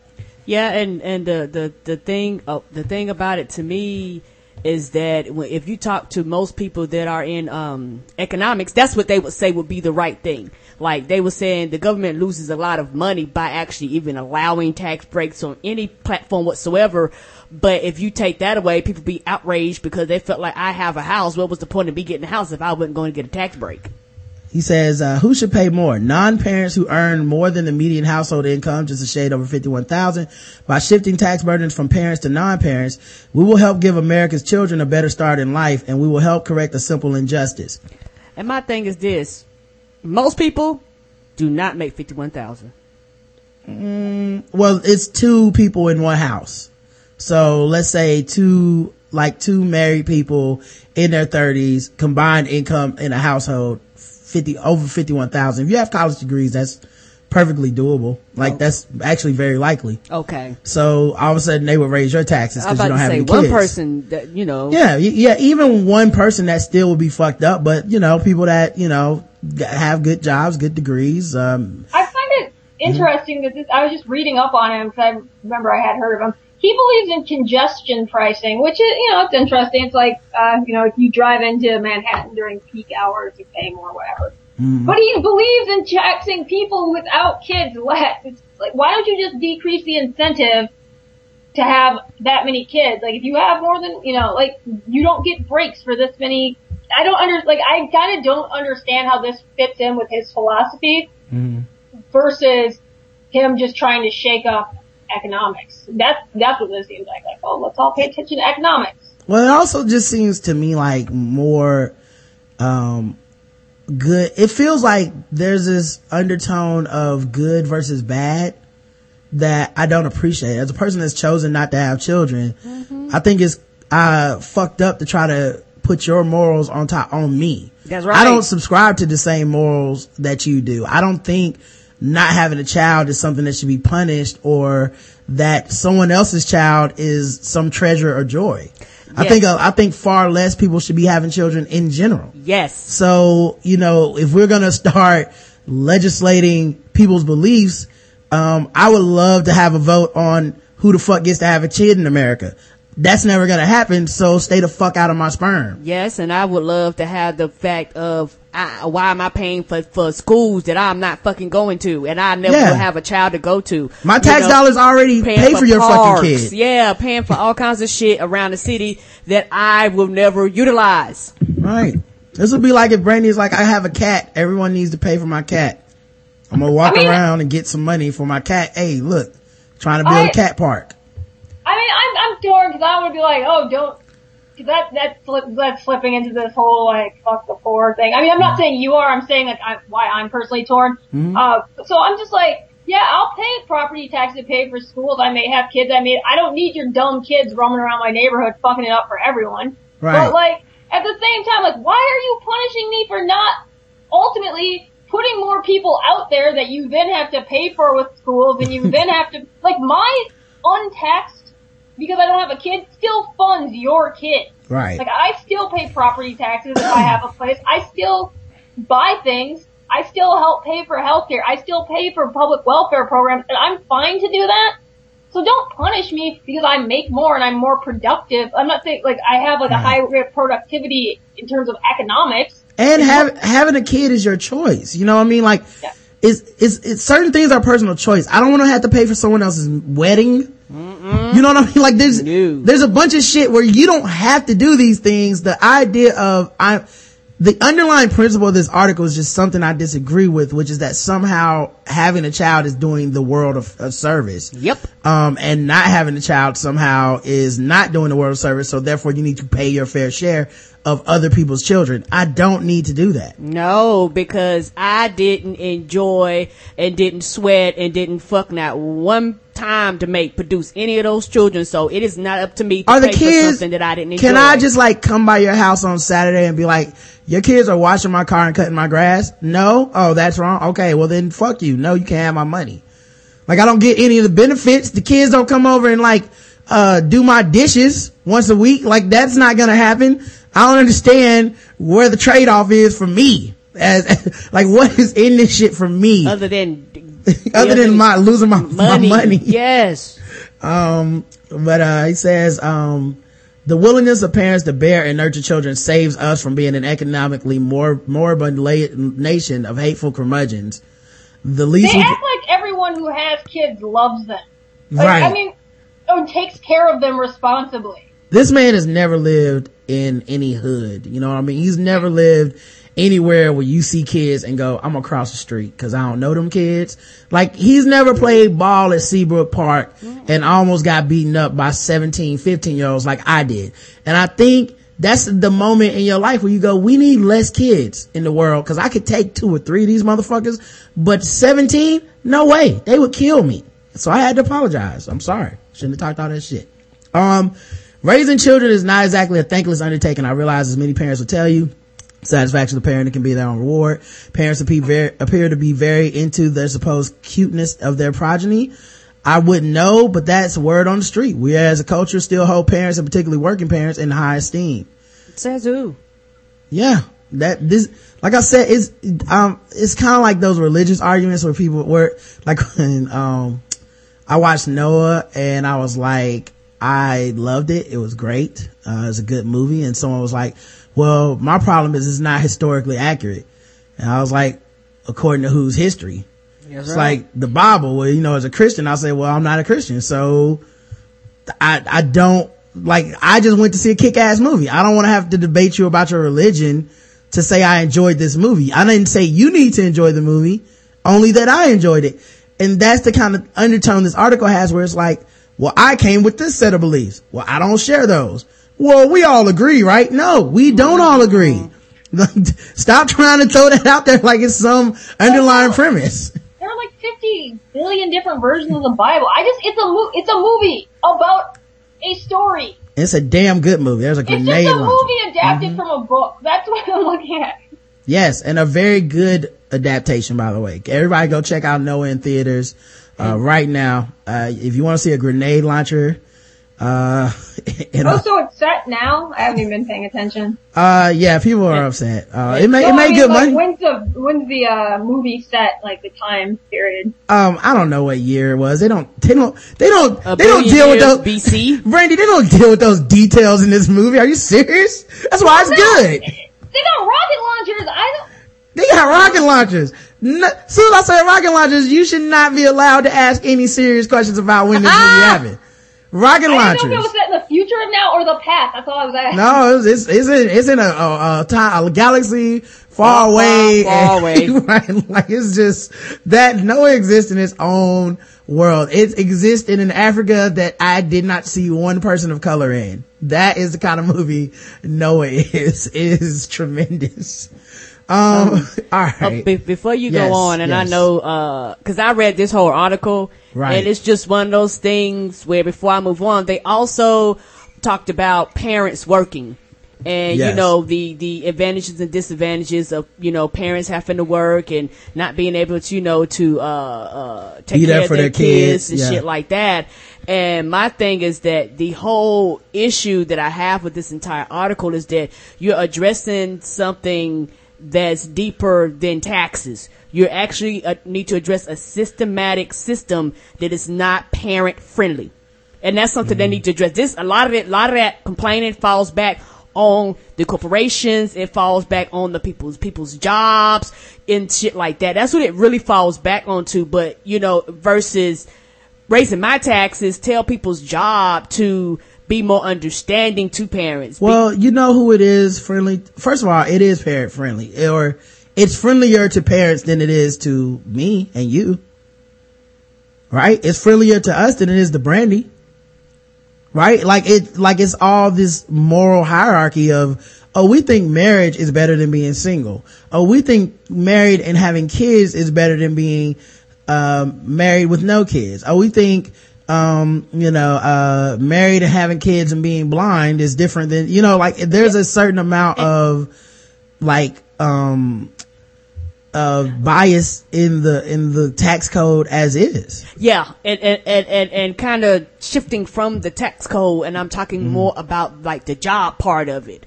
When you talk about the jobs aren't, in the corporation. But is it a job's responsibility to be, to adapt to people wanting to be a parent? That's the weird thing to me, is is it the job's responsibility to prioritize itself to the things that you have prioritized over it? So if you say, I want to have a kid more than I want to be at work, should they go, oh, you want to have a kid? Well, here's a pay raise. Here's some different hours for you to work that, aren't convenient for us, but they'll be convenient for you. I feel like it's a perk of a job, but I don't feel like it's a responsibility of a job. I think people should actually take the idea of having children a lot more fucking serious. Now that's true too. They just don't. People just go, I'm gonna have a kid. How you gonna afford it? I don't give a fuck. I'm having a kid. And here it comes. And that's the end. There's no consideration behind that. What you're gonna do about your job, what you're gonna do about where you live, what school they go to, your relationship, even daycare. People just are like, I'm having a kid. Fuck logic. Speaking of which, Elton John is finally getting married to his longtime partner, David Furnish. Oh. I think they should cover this wedding like the royal wedding. I hope they do. I will live tweet it. Who would play the music there? I'd be really interested to see, who would perform at Elton John's wedding. Him. He will perform at his wedding. You'd have a special song. Yes, they're gonna be standing there, and he's gonna sit down and play a piano and do his vows while he's playing the piano right there in front of the preacher. I feel like he's not, and yes, everyone, I did notice she said piano, not piano. But I feel like he's not even going to play at his own wedding. I feel like it'll be a collection of just all-star artists, maybe doing an Elton John tribute to his wedding, something we haven't even thought of, something crazy, oh, that wedding's gonna be fabulous. Fictional characters will be playing his wedding, he's gonna, I feel like this wedding is gonna be so spectacular. I want E to cover it. Yeah, I feel like every news station should stop what they're doing and cover it minute by minute, the entire day leading up to the wedding. You think some people are gonna take the day off work so they can prepare themselves? I know. For this? I already know Mike Felder's taking the day off work, of course, so he can live tweet this. Yes, he did the royal wedding. He got, he got Twitter blocked for that. And he was like, fuck it, I'm gonna do it again. Yeah, I'm feeling like he's gonna arrive on unicorn back. You know what I mean? Like Pegasus back. He's gonna fly down from the heavens on a rainbow, and just magical things are gonna start happening around him as he gets married. This should be the very best wedding of all time. Man. And I feel like it's our responsibility as humans to make sure that we watch this. So I am going to watch it. Mm-hmm. Let's get this thing covered, everybody. Elton John's marriage. Speaking of weddings, Brandy, how much do you think the average wedding bill is? $30,000. Wow, that is exactly how much it is. The average wedding is $30,000. That's weird because that's the average, which means some people spend way above that. to get there, you know, cause like for every 30,000 there's a person that's just like, look, we got $5,000, let's just do this. And some other motherfuckers like $80,000, we about to have P. Diddy at our shit, you know. So yeah, couples spent an average of $30,000 on their wedding last year, which is a record high. Brandy, are you one of those people? Do you want to have a wedding? Honestly, I just want to. I had a friend who did this too. I would just get married with like my closest family at the courthouse and have a party. Yeah, that's the plan. I have a couple of friends who've done that. It's just the planning behind it and the hassle and having to. No. Yeah, we did Justice of the Peace too. Really good decision for us. It's definitely a way to start off a marriage without a bunch of debt and shit too. Yeah, I got jobs and bills. Shit don't stop just because you in a la la land getting married. Yeah, so it was, you know, I actually, that's one of my, I think, best decisions ever in life was not having a wedding. And also there's the other part that, I hate weddings. So I don't go to anybody's. I'm going to my brother's, but literally because he's my brother. And I told him too, was like, you better stay with her forever. Cause I will not go to another. Yeah. This is it. Yeah. If for number 2. Yeah. Count us out. You better make this work. I'm only going to help you trick her into marrying you before she figures out, you know, that, she's way better than you deserve. So, but yeah, I feel like that is the key is, a lot of couples start off with these big extravagant weddings and next thing you know, they're $30,000 in debt just to start a relationship. Debt is the number one cause to relationships breaking up. It's the number one cause to divorce. It's like, what a catch-22, you know? Yeah, and the thing about it is that if I had $30,000, I'm getting debt free. Mm-hmm. And with whatever little money I have left over, we going on vacation. And if there's no money left over, fuck it, I'm debt free. Yeah, but it's not like they got $30,000, right? This is debt. This isn't $30,000 they have in cash, Karen. This is $30,000 of debt that they're going to be paying back for a long time. Shit, and your ass ain't sitting in no Audi or no BMW or no shit like that. All you got is memories and pictures. Fuck that. Yeah, basically a bunch of steak for everybody else. Yeah, I need to be able to wash it, drive in it, smell the leather, something. Shit, no. Now, Brandy, do you anticipate your wedding stance changing after the proposal? Cause I feel like, this is kind of like, okay, for example, Brandy, if you had a child, what would you think, like, what would you think you would name your child? I have that name, I'm not sharing it. Okay, well, an alternative name. Don't tell me the secret name, but just give me approximation of another name then. Chris? Alright. Alan? Let's just say William. Rand? Like R-A-N-D? Well, she said William. Oh, William? Okay. I feel like once, like, black people actually, like, once you, have that child and it comes out of you, I think genetically something is unlocked in us where you can't name that child William, and it will be La William or like the Brickashaw or something like that. I don't think you have a choice. Like right now none of us have kids, so we all can say that, but this explains so much. You know what I mean? This explains so much about our culture when you see these original names and you're just like, oh, what did you want to name your child? And it's like, I wanted to name her Alice. What'd you name her? Alize? Well, I actually have a cousin who like her name was supposed to be one thing. It was supposed to be like some actual African name that had meaning, and then her mom just fucked it up on the birth certificate and it became something else. And you're like, all right, we'll go with this. Right. Yeah, and that's what happened. I think a lot of times after childbirth, I don't know, does a woman fill it out or a man fill it out? You know, cause you know, a lot of times, especially if you're on them good drugs. It might be the drug. I don't know. I just know it's something in our culture that, you know, we lend ourselves to these crazy names, man. I think that's what happens. You don't plan it. So I wonder if the same thing happens with the wedding thing cause every woman I talk to that is like either single or she's not currently dating or whatever, they're always like, I don't even really want a wedding, dog. I'm so chill. I can go to the thrift show and just show up and get married. I don't give a fuck. And I'm like, word. And then like when they get proposed to and it's like, I'm going to have doves. And it's like, what happened? So I wonder if that's gonna happen. I don't think I'd want, I'm just not one of those people who like wants like a wedding, like the ceremony. Mm-hmm. But like on the party side, yeah, I want to make sure my friends have a good time. And I think that like I care about a wedding in the way that I want to like share my big day with my friends and my family and people I care about, but I don't want a ceremony. Mm-hmm. So I mean, like, you know, I guess I'm fine with like getting married at the courthouse and then having a party with all my friends there. Is it a, I don't know, $30,000 party where you dress in white and everyone has to watch? Or, I mean, just asking? No, I was like, honestly, it's just like a chill barbecue in the backyard. I've been in those and they're just as fun. Alright, so, I mean, how much would you think you would spend at this chill barbecue? Like $30,000 or what? You're gonna spend it, not $30,000, no, but you're still gonna spend a good grip. Like, spend $30,000 unless we rented somewhere. I don't know, like not 30,000. You can get ribs imported from like Italy. I don't know.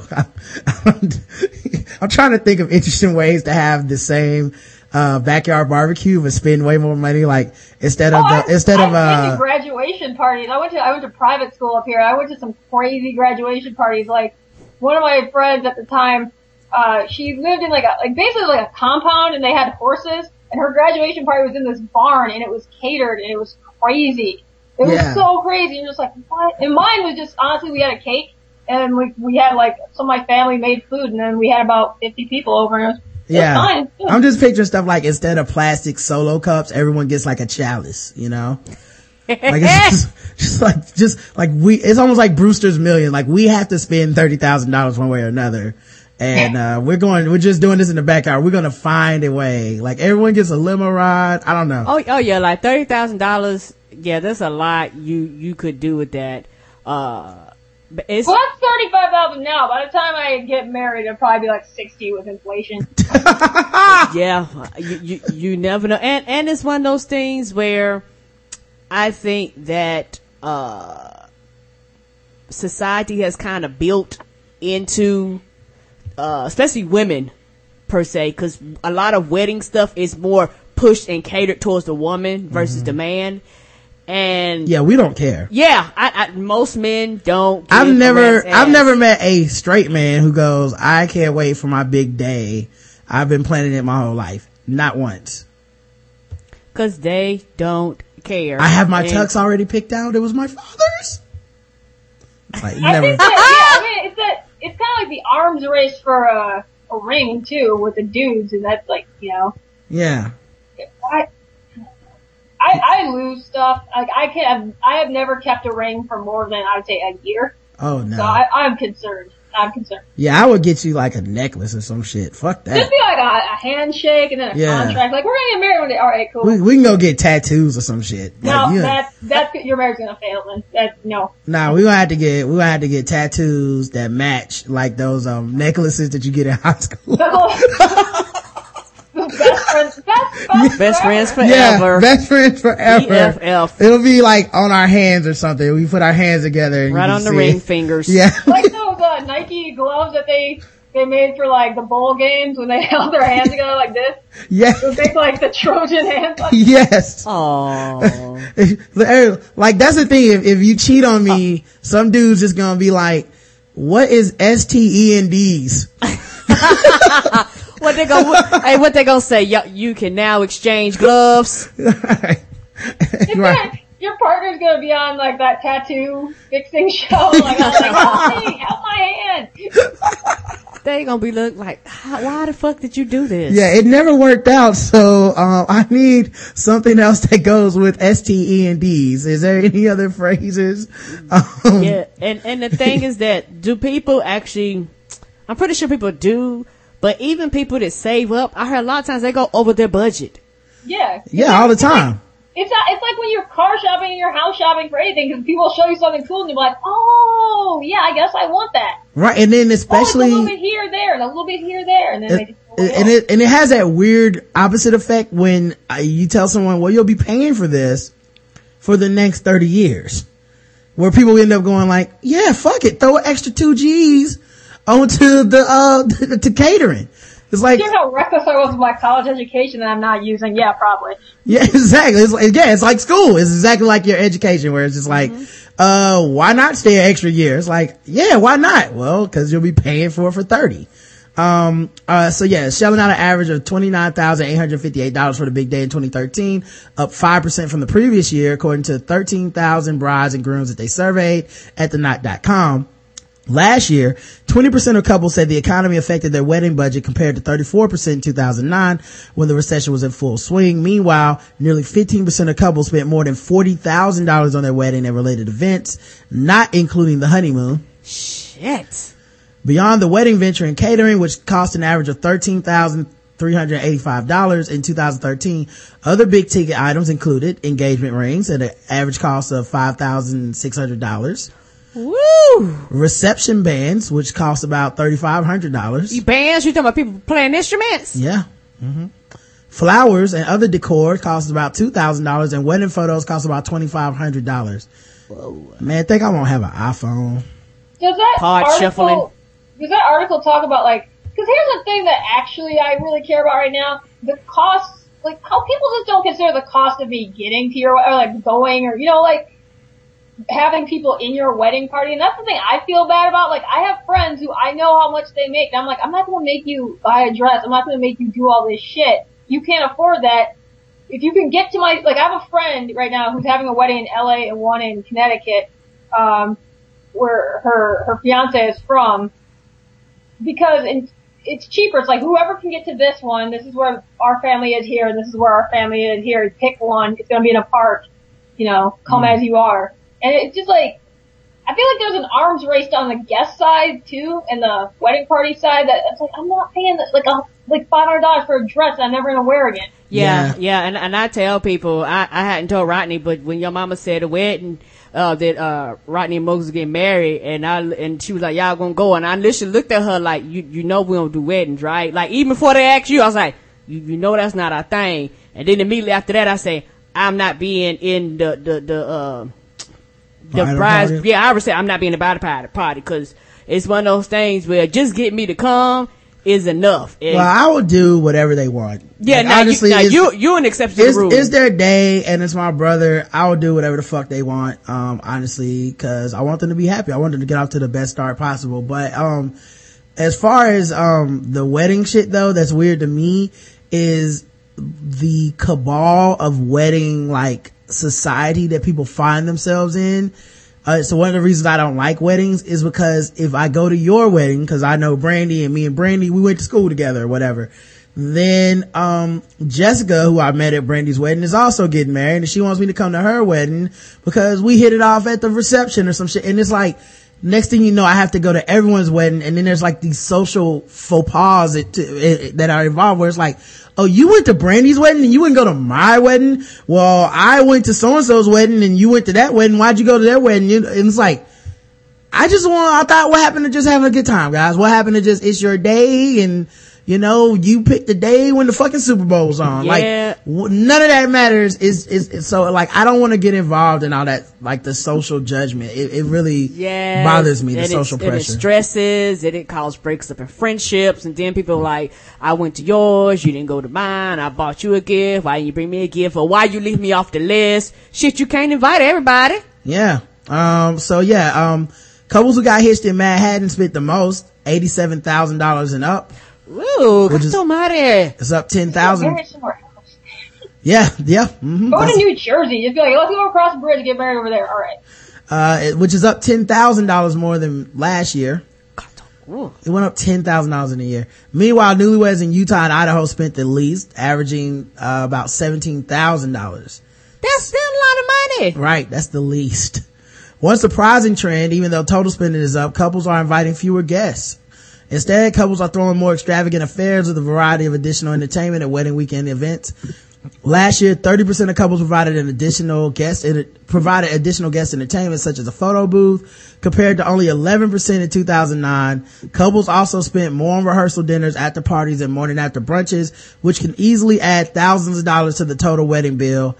I think every couple fears that their wedding is going to be boring or look like everybody else's. Adding a photo booth, okay, I don't give a fuck about that percentage. W Hotels is defending their $3,000 social media wedding concierge. To some, this may seem a bit over the top, they say. But apparently $3,000, your soon to be betrothed can hire a social media wedding concierge, who will, live tweet their big day, create a wedding hashtag, set up a wedding blog, and even curate the registry wish list and dream honeymoon Pinterest boards to inspire. Or you could just ask your friend who can never put down their phone anyway. Right. Yeah, I mean, hey, you want to do this? And I think, I don't know which one, but I kind of read about this, and to an extent, it makes sense because I kind of read what they did. They basically start a hashtag for you. They get all your friends to post their pictures in a single area. They control all the social media. So basically they make everything socially about you. Mm-hmm. And it's just one of those things where I know for some people they like, it's a hustle. The whole fucking concept is a hustle. Mm-hmm. So it's just one of those things where if you're willing to pay somebody to do this, fuck, why not? I would take your money too. Yeah, $3,000 sounds insane. I would insist on that this could be us, but you playing hashtag. I'm taking that. I want it for my wedding. Yeah, and it's one of those things where people are so crazy about social media, and so many people want to control the pictures they get out. They want to control, so many things. Because we read weddings where people make you put your phones up. Yeah. Because they was like, I paid a fucking photographer. I don't need your unflattering pics of me to be floating across the internet. I paid the pro. I mean, are they gonna be taking selfies at your wedding? Like, what is, hey, I need to pay someone not to pay attention to my wedding, but live tweet my wedding. How much is that for a concierge? $3,000? Okay. Yeah, I think also, that's. I feel like the fun of a live tweet is that it's someone who knows you and has jokes with you. I don't know. Yeah, why a stranger? If they're not there, why do you know about it? Unless it's a few family people, in which case it needs to be someone who knows you. W Hotel's global social media strategist is unfazed. In an email, W Hotels declined to let me speak to her by phone, of course. Says Kiefer, Alyssa Kiefer is the social media strategist. She was on vacation. She said the service, which doesn't even have its own webpage yet, is based on behavior guests have already exhibited, such as updating their Facebook statuses at the altar. And wow, people do that. Yeah, and that's my whole point. It's one of those things where people underestimate the power of social media and how people have bought social media into every single aspect of their lives. Yeah, and but people, you may now kiss the bride. Hold on. Let me like her status first. Yeah. Or oh, go ahead. Or they might do it where they change their status at the same time. Married now. People do dumb shit like that. To me and you, that sounds ridiculous. But there have been ones where they're like, you may now update your status, and then they do it. Yeah. I've seen it. Yeah. Now switching from in a relationship to it's complicated. Asking how to get their weddings to trend on Twitter. That's a thing. Mm-hmm. Cancel weddings. That's how you make it trend. Right. First of all, you need to get offended about something. Save $30,000. Why is the dress white? Why is it gotta be white? Right. It doesn't matter what. You just, allowed to kiss the bride. What does that mean? Patriarch, king, hashtag, best wedding ever, hashtag Smith wedding, perhaps a relative can't make it from another country, or you just want a modern day scrapbook of sorts, she notes. The service includes not only wedding day support, but social media support at every step along the way, providing, for instance, shots of the engagement photos, cake tasting, finding the perfect dress, and everything in between. So basically, it's just for people who want to be on social media but have never used social media in their life. Yeah, what? You can't take a hey, hand someone your camera, hey, can you take a picture of us eating cake? Yeah, okay, thank you, that'll be $1,000. To some, this may seem a bit over the top, and we're okay with that. We're sure couples balked at the idea of traditional wedding planners years ago, and now you wouldn't think of planning a wedding without one. Oh man. Well, anyway, I just thought that was interesting. Let's get that money. Yeah, let's play our games, man. It's time to play some games here. Let's do it, sir. Blackout tips. Where's my game music? Give me 1 second to find my game music. Oh, here we go. All right, the first game, as always, is fucking with black people. So here we go.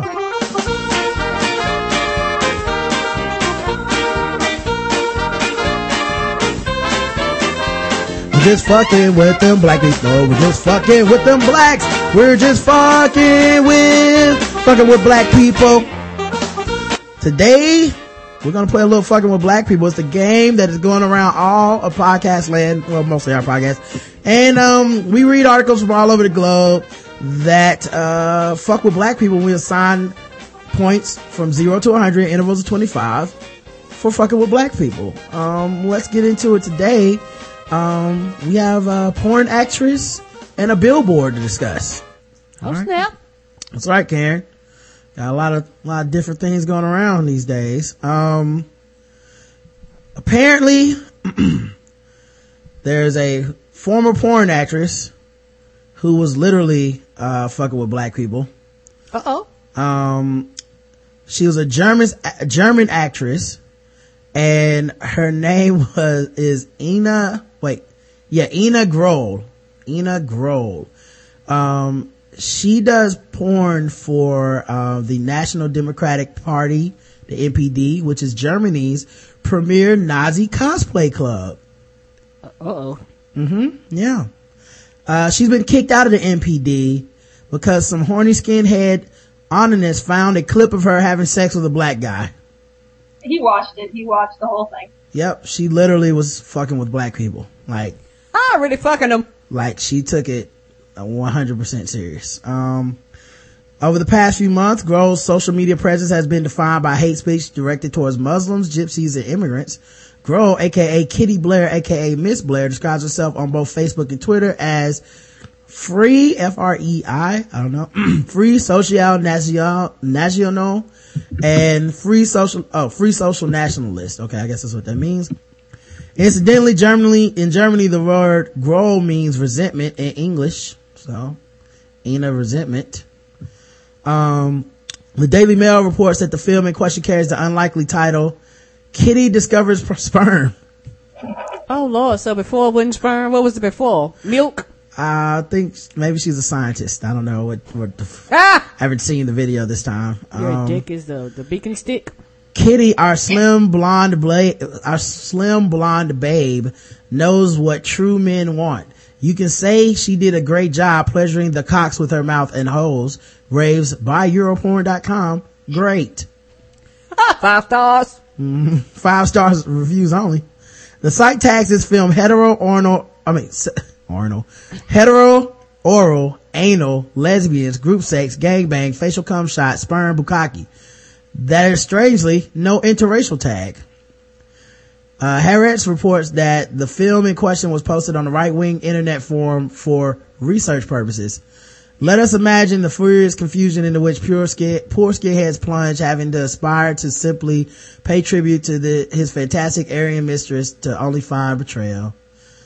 So yeah, man, they kicked their ass out, man. They don't play that shit. You cannot be literally fucking with black people and be part of the Nazi party.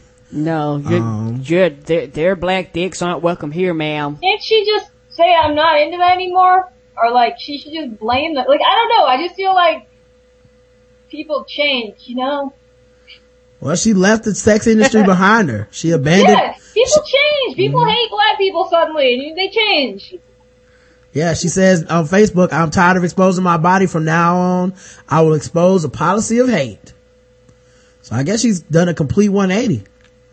Oh, so she's just gonna hate without the sex? Yeah, which is weird because, like, would a black porn star do a film with her to make a social statement at this point? You know, that race, we need to erase racism, and love can overcome, well, not love, money and sex can overcome everything. I don't know.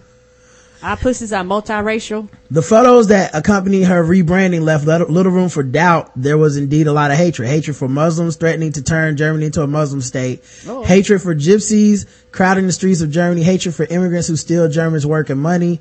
She decided to channel her newfound energy to support the German neo-Nazi party. So apparently she retired a while back.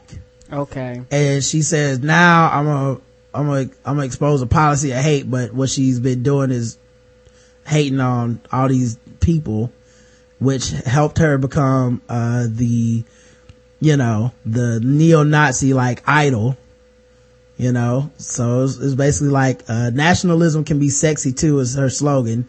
A sexy blonde woman joining the ranks of the neo-Nazi party. Party members couldn't believe their luck. The violent male-dominated party, whose members tend to be tattooed, head-shaven thugs, warmly embraced the new addition. Thousands began following her new Facebook page, in which she described herself in 3 short words: free socialist Nazi. In no time, her page filled up with pictures with her top-ranking party activists and members. Last Christmas, Grove was spotted in her hometown of Duisburg, handing out party propaganda while dressed up as Santa Claus. Not surprisingly, the slogan for this neo-Nazi campaign drive was White Christmas. They really have no shortage of irony. They don't play. What's funny to me too is, like, it's supposed to be like also steeped in a lot of religion, but everybody's following her because they're like, we finally someone we can jack off to because they hate black people and other minorities as much as we do. Yep.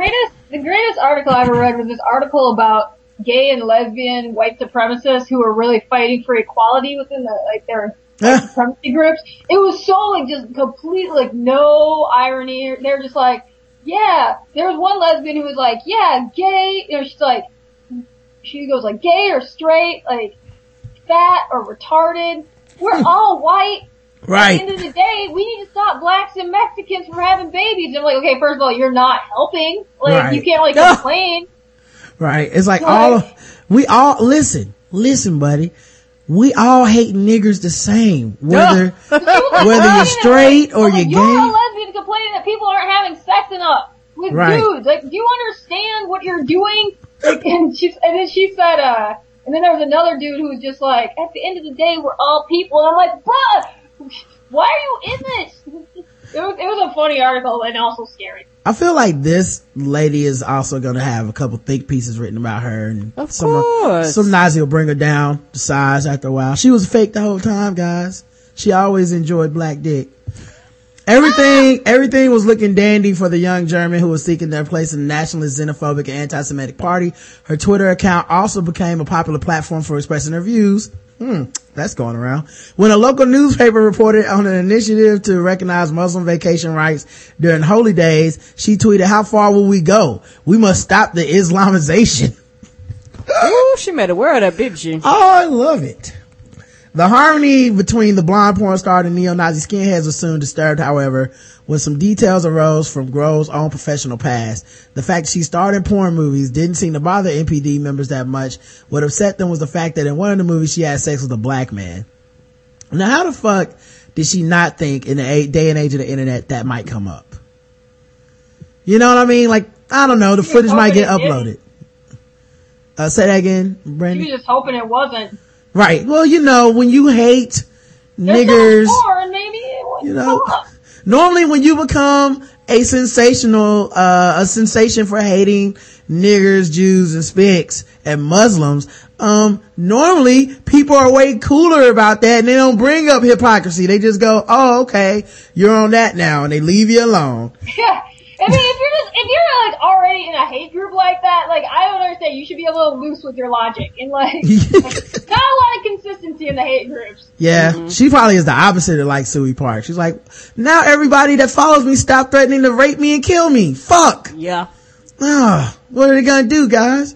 The film in question was posted on a forum frequented by far-right activists for research purposes, of course. The response was quick. Someone who sleeps with a foreign race in front of the camera can't advance the national ideology, one activist wrote on a far-right Facebook page. I like that he put in front of a camera as like the qualifier. I know, right? Come on. You don't fuck these niggas in your private time. That's on you. But do you ever get in front of a fucking pornography camera? That's too far. That's right. Draw the line. I will not. Nope. 1 star. Thumbs down. I don't care if you disable the comments or not. You gonna hear what I got to say. I jacked off to this and it was terrible the whole time. They didn't hang the guy or anything. Yeah. Others naturally use blunter language. so blunt to language? Well, all I know is I don't care what she did. And I know it's a controversial stance here, the blackout tips, and I don't want to speak for Brandy, but I don't care if she fucked a black dude or not. It's not okay to threaten her or talk about raping her, okay? That's true now. So neo-Nazis, you guys need to have some class, and no one on the internet should ever be treated this way. I don't care what she did. So, and I just feel like someone needed to say that, because if not, True. the assumption is that we are for those people. That is the default. Yes. The party leadership, attuned to the sensitivities of its constituents, acted swiftly. Grohl was branded a persona non grata and found herself barred from political events and activities. Oh shit. Grohl herself, You need to come together, literally. Yes. I like that they're like, you're not invited anymore. You took black dick a long time ago. She's like, but I took that black dick when I went to all the other meetings. Nope. We know now. Yeah, we know. That's it. Grohl herself You have been spoiled, woman. You have been spoiled. She doesn't seem too disturbed by the developments, at least judging from her activity on Facebook over the last few days. She continued to post racist, xenophobic, and anti-Semitic messages on her Facebook page, demanding a Germany for Germans, calling for the fight against massive immigration.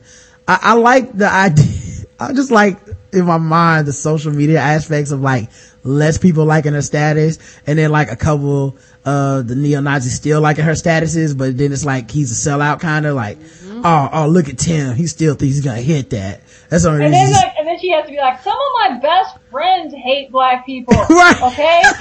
Like, no, you guys, I'm totally still racist. What do I have to do to prove to she you? literally has to like issue an apology that she is a racist. She's like, I'm not a racist. Sure, I fucked that nigger, but it was out of satire. You just didn't get the joke. It was a joke. You didn't see the hashtag I put on Twitter. Right. I hate black dicks. Right. Hashtag I'm still a racist. Right. Hashtag what do I got to do to prove my white love? Right. NPD is the largest and most active far-right party in Germany, having collected over 500,000 votes in the last elections. That's scary. The party failed to pass the electoral threshold, but it enjoys strong support in the East and is represented in 2 regional parliaments. During elections, the party caused an uproar when its members sent condoms to politicians who supported immigrant rights, blaming them for advancing the demographic catastrophe. So that's nice. They promote safe sex. They do a little bit of good work. Good work. I mean, I don't really have much of a problem with them. I mean, they seem like good folks to me. So, 100, obviously. You're misunderstood. Clearly. Yeah, clearly, if they just had, what if someone called them and then they were like, look, people think we're crazy. We're just going to act crazy. I don't even care. If a scandal was on, I wouldn't even have talked about this shit. You're like, what? You guys have been spreading hate. I'm like, well, it's, Don't you mean if Nashville was on? Come on, dog. They're like, we were just kidding about our agenda to take over the world. Right. We're all 23. Or. You're triggering us to hate black people again. Right. Oh. She's you fuck one black dude and all of a sudden years of hate just thrown out the window. It just follows you forever. One black dick and I can't shake it. Well, once you go black, right? The black dick of the past. Ooh. Right. I'm not even covering the second story. It can't compare to this. That's 100, by the way. 100 points for fucking with black people. Oh man. All right. Let's do our game. All right. It's time to play Guess the Race with Brandy. See if she can get a couple. Here we go. Now that it's time for some Guess the Race. That's right, it's Guess the Race time. I said now that it's time for some Guess the Race. That's right, it's Guess the Race time. That's right, it's time for Guess the Race, the #1 game show going across all of podcast land, where we read or play news articles from all over the globe. And we have our guest today, Brandy, from Brandy and Bill Talk About Black Exploitation. Guess the Race. Of course, the audience plays along in the chat room, and they are quite racist. They are. You think the NPD's bad? Wait till you get a load of these guys. Here's one. A teen brutally stabbed her best friend to death for posting naked selfies. By the way, it is hilarious to me that we read things that people do, horrible things people do to each other, literally 5 days a week. and Karen is still shocked within Yes. 5 words of each article. A teen stabbed her puppy again. Yes. This is like yesterday. It is. But with different nationalities and races. That's right. I'm shocked every time. A teen brutally stabbed her best friend to death for posting naked pictures of them together on Facebook. Randy Elizabeth Gutierrez, 16, allegedly knifed Anel Baez, also 16, a horrifying 65 times in the vicious March 19th attack. God almighty. She wanted to be sure she was dead. And I feel like 65 times, you were probably pretty upset. Yeah, there was anger behind some of them. Yeah. You think she did her like Rick did that dude on Walking Dead? Oh my God, I think Rick stabbed that dude through the commercial break. I think he's still stabbing that dude. He gave him the business.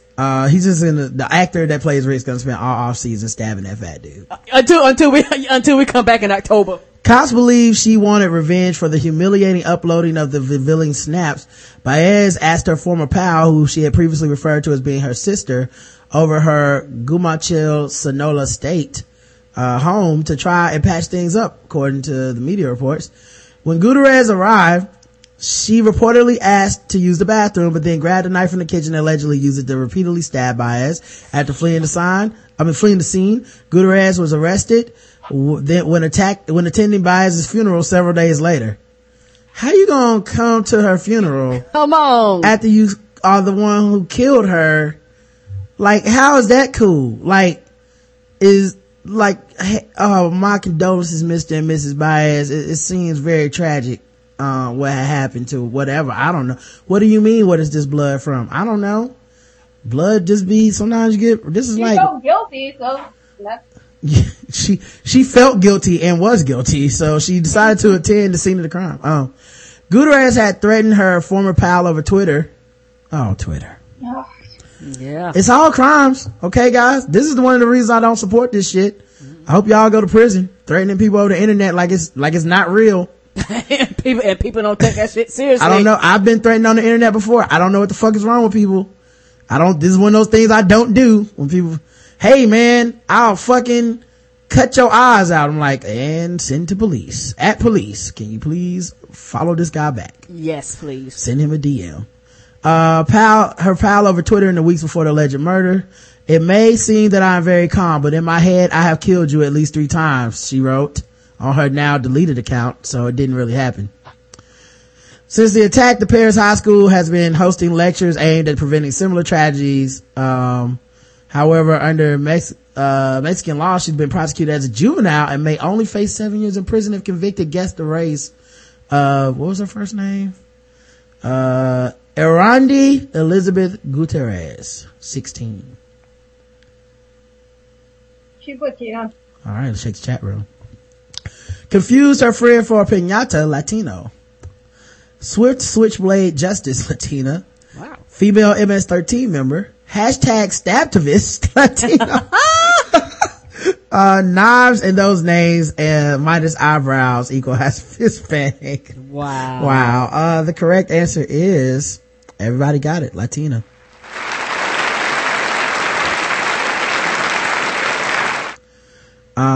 Someone put Brazilian. Well, it was after the buzzer, so. Next article. I wonder if I can play this one. Let's see.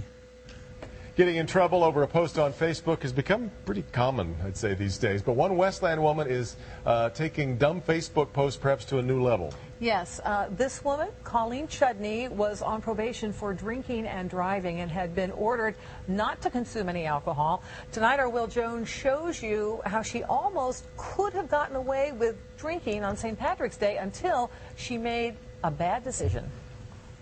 The woman who was on probation for DUI took the random breathalyzer test here in Westland. She passed that test, but shortly after that, she failed the social media test, and now she could be headed to jail. It was the day after St. Patrick's Day when Colleen Chudney was called in for a random breathalyzer test. She was put on probation for a drunk driving charge in 2012. After taking the test at the probation office, she logged onto Facebook and counted her blessings. She posted this.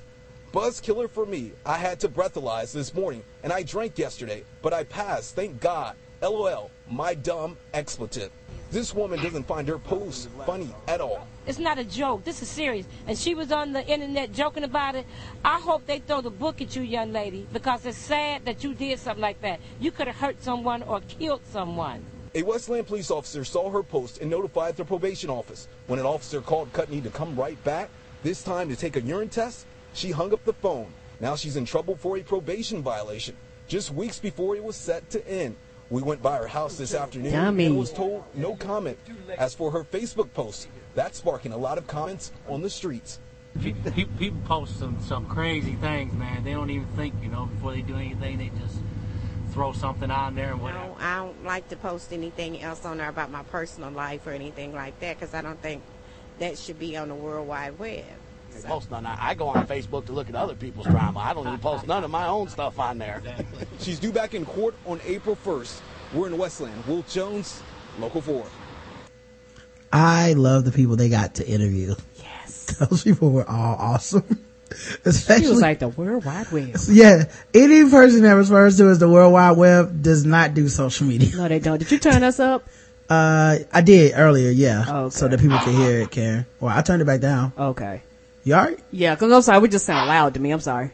Oh, no, I didn't turn this up in our headphones. I don't know. No, that's all the same for us. Okay, no problem. I turned this up in the chat. But Brandy, guess the race of the woman who got the Facebook message and got the DUI, not the witnesses, cause obviously they were white. black. I guess she's white. Alright, so Brandy's going with white. Let's check the chat room and see what you guys went with. Self-snitching white. I feel like self-snitching could also be black. We've covered several, literally people taking selfies, holding guns, and like in robbery outfits and being busted. So, but okay, we'll go white. One who lives for St. Patty's Day, aka celebration of white privilege. Cancel probation, white. Kappa Delta Becky Sue, says Joe Spacely. Oh my. Alright. Notre Dame mascot, the Fighting Irish, the drunk driving, Irish. The correct answer is, everybody got it right, white.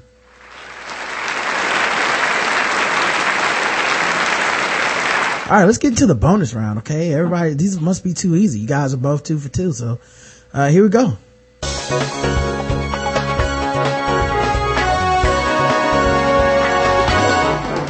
Double the points and the race. Double the points and the race. That's right. It's the bonus round against the race, so everything's worth double the points, double the racism. Brandy is already 2 for 2. Are you feeling nervous, Brandy? No. Wow. She's carefree. She's got this one in the bag, guys. So let's go ahead and get into the bonus round. Here we go. Florida. Michelle Singleton had a seemingly enviable life in Key West, Florida. That is until police knocked on the door of her houseboat on Friday and took her into custody. 18 years after she was convicted of payroll check fraud, Singleton had skipped town in 1996, leaving Kansas City, Missouri. Before her sentence, the New York Daily News reports. So before she got convicted, before she could get sentenced, she went to Florida because obviously they don't have any laws there. Apparently so. She acquired a birth certificate about a month later and created a new life for herself as Catherine Harris. Until a tip to the Secret Service. What's the name of the Florida? Okay, anyway. It's a famous person in Florida. Yeah, Catherine Harris. Oh, I would probably pick a famous person to name myself after too, cause then when someone suspected me of something, I would go, no, you're just thinking of Liam Neeson, the white dude. You know what I mean? Yeah, I would name myself Ronald McDonald so I could be on the Taco Bell commercials. So you look really familiar, man. Have I seen you on America's Most Wanted? No, man. You're thinking of John Claude Van Damme, the actor. Yeah. Yeah, I'm John Claude Van Damme, taxi driver. Yeah. Happens all the time, bro. Don't worry about it. Or just name yourself after someone you kind of look like. That would be funny too. No, man, I'm Carl Winslow from Family Matters. Yeah, that's what you're thinking. No, you do. Yeah. until a tip of the Secret Service led authorities to send a photo of Singleton to Monroe County detectives, and one recognized her. They then compared Singleton's driver's license photo to one of the licenses she used as Harris, and it seemed to be a match. That's right. When detectives showed up at the pier where her houseboat sat, she wasted no time in revealing her real identity. Yeah, she was like, y'all got me. Y'all done took all this effort. Voila now. She thought 18 was enough. When they asked her for her birth certificate, the 16-year-old fumbled with her papers before pulling out Harris's paperwork, at which point her real birth certificate and social security card fell to the floor. Oh, the 16-year-old, you mean 66? That's how you, yeah, 66. But is that how you get busted? Apparently why so. do you keep that? Why would you keep that ever? On person too. What situation did she think she would find herself in where that would be shit that she needed again? Ever. So glad I kept this as my criminal alibi. Oh my God. In case they ever really come to you, didn't burn it or nothing. Come on, dog. Right. Not just that, you keep it in your wallet next to your fake one. Like there's never been a mix up before. A cartoon criminal? Right. She's never paid the wrong, she's never put out the wrong thing to go to the DMV or something. Oh, wait a minute. Oh, give me that back, please. That's my other social security card and birth certificate. My bad. Can you just hand me the one that, is not connected to a criminal? Thanks. Thank you. Appreciate that. So yeah, she fumbled, dropped the papers, at which point her real birth certificate fell out. She then admitted her true identity and was taken into custody on the fugitive charges. According to Singleton, she almost got away for good. She told authorities she was planning to sell her boat and move to the Dominican Republic. All right. Guess the race of Michelle Singleton. Black lady. Let's check the chat room, see what they say. Original last name Singleton, new last name Harris, blacker than a gunfight at your mama's funeral. Oh my. Avoided staying your ground by living on a boat, black. She carries her real birth certificate on her at all times, so naturally she always demands Obama shows his. White, we don't live on boats because we can't swim. Oh. Sister, one who can't play spades. White.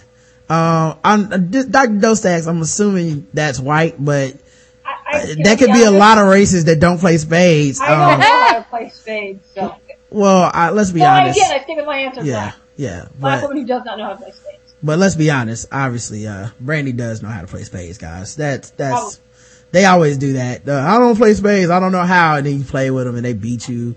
Or even worse, they played a long time ago and they killed a man and they had to get a different ID and move to Minnesota. My new ID does not know how to play spades. The old one I keep on me for no reason. Right. That's smart. I used to be Brandy Jenkins. They used to call me Detroit Jenkins. Cause I was no more. I had to retire. I was so good at spades. They named me after a city. Her crime consists of more than give me your goddamn money, bitch. She's wanted to do goose steps to accordions. She flips out like Rick when she gets around the car. Yeah, that's, Brandy. Mm-hmm. The correct answer is white. Oh, man. She was white. But I bet her old identity didn't know how to play spades though. I'm gonna stick with that. Pride cometh before a fall. Brandy was too confident. Some of you guys got it. Cocky. Some people got it right. Congratulations to the winners. We gotta talk about one more thing before we leave, and that is sword ratchetness. Everybody knows here we spread the word about so many sword crimes that go around, they go unpunished. And, someone has to talk about it. Police say there was a stabbing after a fight at the No Drama Lounge. Oh, how ironic is that? No more drama in my life. Stab. By the way, I would never attend any event at a No Drama Lounge. No. Nope. There's always drama. That's like girls who say, I'm no drama. Yeah. Right. You're always drama. Right. The not crazy lounge or the I take care of my kids part of the city. But a 24-year-old man and with serious stab wounds was driven to a hospital by a private car overnight. The victim was sliced up real bad on his chest, abdomen, and head, said Lieutenant Tim Brown, the night chief. Shit, did a whole clan attack this man? The man's girlfriend took him to the University of Cincinnati Medical Center at 12:30 a.m. He's expected to recover, but was not cooperating with police. Wow. I'm glad I don't have a picture to guess the race on this one. No snitching. Snitches get stitches. Well, you're gonna get stitches anyway, sir. You got cut on the chest, neck, and head. Oh, yeah, that's right. I guess I can snitch then. I mean, if you're getting stitches, I feel like you can snitch. Yeah. That's the exchange rate. Agree. From my understanding. I'm not a street tough like Heathcliff, but I know myself. Investigators determined the attack occurred after a fight at the No Drama Lounge off of Vine Street, right next to Peaceful Avenue and don't start none, won't be none cul-de-sac. Right across from We All Love Each Other Lane. I'm laughing so hard at Black Rob's No Drama Lounge, only for the grown and sexy. Yeah, right. In the city of Peacetown, where this all occurred, they believed it may have occurred inside, so it was inside the No Drama Lounge. It's like, come on, man, you don't fight. You're from Can't We All Talk This Out, Ville? And I'm from Compromise Lane. Why are we even fighting? I'm my brother's Keepers Boulevard. Right. What's going on, dog? Why are we even doing this, fellas? No arrests were made. Maybe it was like, that's terrible. Maybe it was like a hipster club and it was all just ironic. Just like, actually it is the Drama Lounge. We just say that. We all have beards and handlebar mustaches. It is every Fool's Day. Gotcha. Right. This is an alt violence bar. Yeah, I don't think I would be checking out no place called that. All right, last one, guys.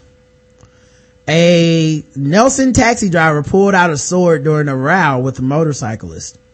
Oh. A taxi driver pulled out an ornamental sword. There's no such thing. Why no, do they all this? cut. If you can cut me with it, it's not ornamental. It sure ain't. You know, it's ornamental of a fine vase that you would not want to be broken. A weapon is not ornamental if it fucking works. Hey, I'm gonna cut you with my ornamental toy. Like, no, you wouldn't do that because that shit would break. Anyway, yes. Sorry. So yeah, he pulled it from the boot of his car. Wow, this must have happened overseas. Because I'm going booty the car. What the hell is that? The boot is the trunk. Oh, see? Because I'm going boot. What's boot? The boot of his car during a row with a motorcyclist. Preston Crown Court was told that Muhammad Bukhari, 37, yes there is, took the weapon out of his car in a street in Nelson after a disagreement with Barry Lyndon. Neil Fryman, prosecuting, said the defendant had to be restrained from swinging his sword at the victim, leaving him fearful of another attack. Reading a statement by Mr. Linden to the court, Mr. Fryman said, I see his car. It is in my mind. He may seek revenge. It is in the back of my mind that there may be some further trouble. That just sounds like someone with a sword. Like, it does. Like somebody up for like some type of action movie revenge. It makes sense too, because if he had a sword, that's what I would be thinking too. This guy's not gonna stop, you know. Defending Muhammad Nawaz said his client of Walton Lane did not seek retribution. He said it was an incident that was impulsive and extremely out of character. His life normally resolves around his family and his work. Bukhari was sentenced to 6-month custodial sentence, which was suspended for 12 months, and he must pay €250 towards the prosecution's costs. Basically nothing happened to him then. Mm-mm. Basically nothing. Here's a cost of less than an Xbox, and you're free for as long as you don't try to kill anyone in the next 12 months. You're good. You're out. The statutory surcharge also applied in this case. The court was told how Bukhari had been arrested alongside a woman who was sentenced at an earlier hearing for a 12-month conditional discharge for obstructing a police officer. Judge Jonathan Gibson told Bukhari, you had an altercation with somebody else. It seemed to relate to his motorcycle, and you in the end took an ornamental sword from the boot of your car. He said that a custodial sentence was justified for anybody who wields a weapon, even if for a short time on the streets in anger. So, wow. Watch your back, people. Okay. Shit is serious out there. and you can get fucked up. These cab drivers have swords now. So you won't just be paying your fare. It's not a game. Might be having a run if you're on a motorcycle. Make sure you check out Brandy on Twitter. She's at It's the Brandy. Right, Brandy? Yep, I will post it. All right, so check her out there. Brandy and Bill talk about blaxploitation is a podcast, and the website for that is blaxploitationpodcast.com. blaxploitationpodcast.com. Make sure you guys check that out. And houseofprocrastination.org. She does so much, guys, and she promotes so little. Like, it really is like she is scared to be like, check my shit out, but y'all just go check her shit out anyway, guys. Trust me, it's totally worth it. She's very funny. She's a really good follow on Twitter. And just hit her up, tell her that you do support rape and threats online. Like, or just tell her you don't, because until you do, you are soon to appreciate those things. And make sure you go to tweakedaudio.com, put in code TBGWT, and get 33% off and free shipping and lifetime guarantee on some earbuds, man. Tomorrow's guest will be Rhett Thompson, formerly Brown Skin and Glasses, currently of the Black and East Chick podcast. And I think that's at 7. So we'll see you guys for that tomorrow. I think that's it. So until tomorrow, I love you. You too, baby. Mwah.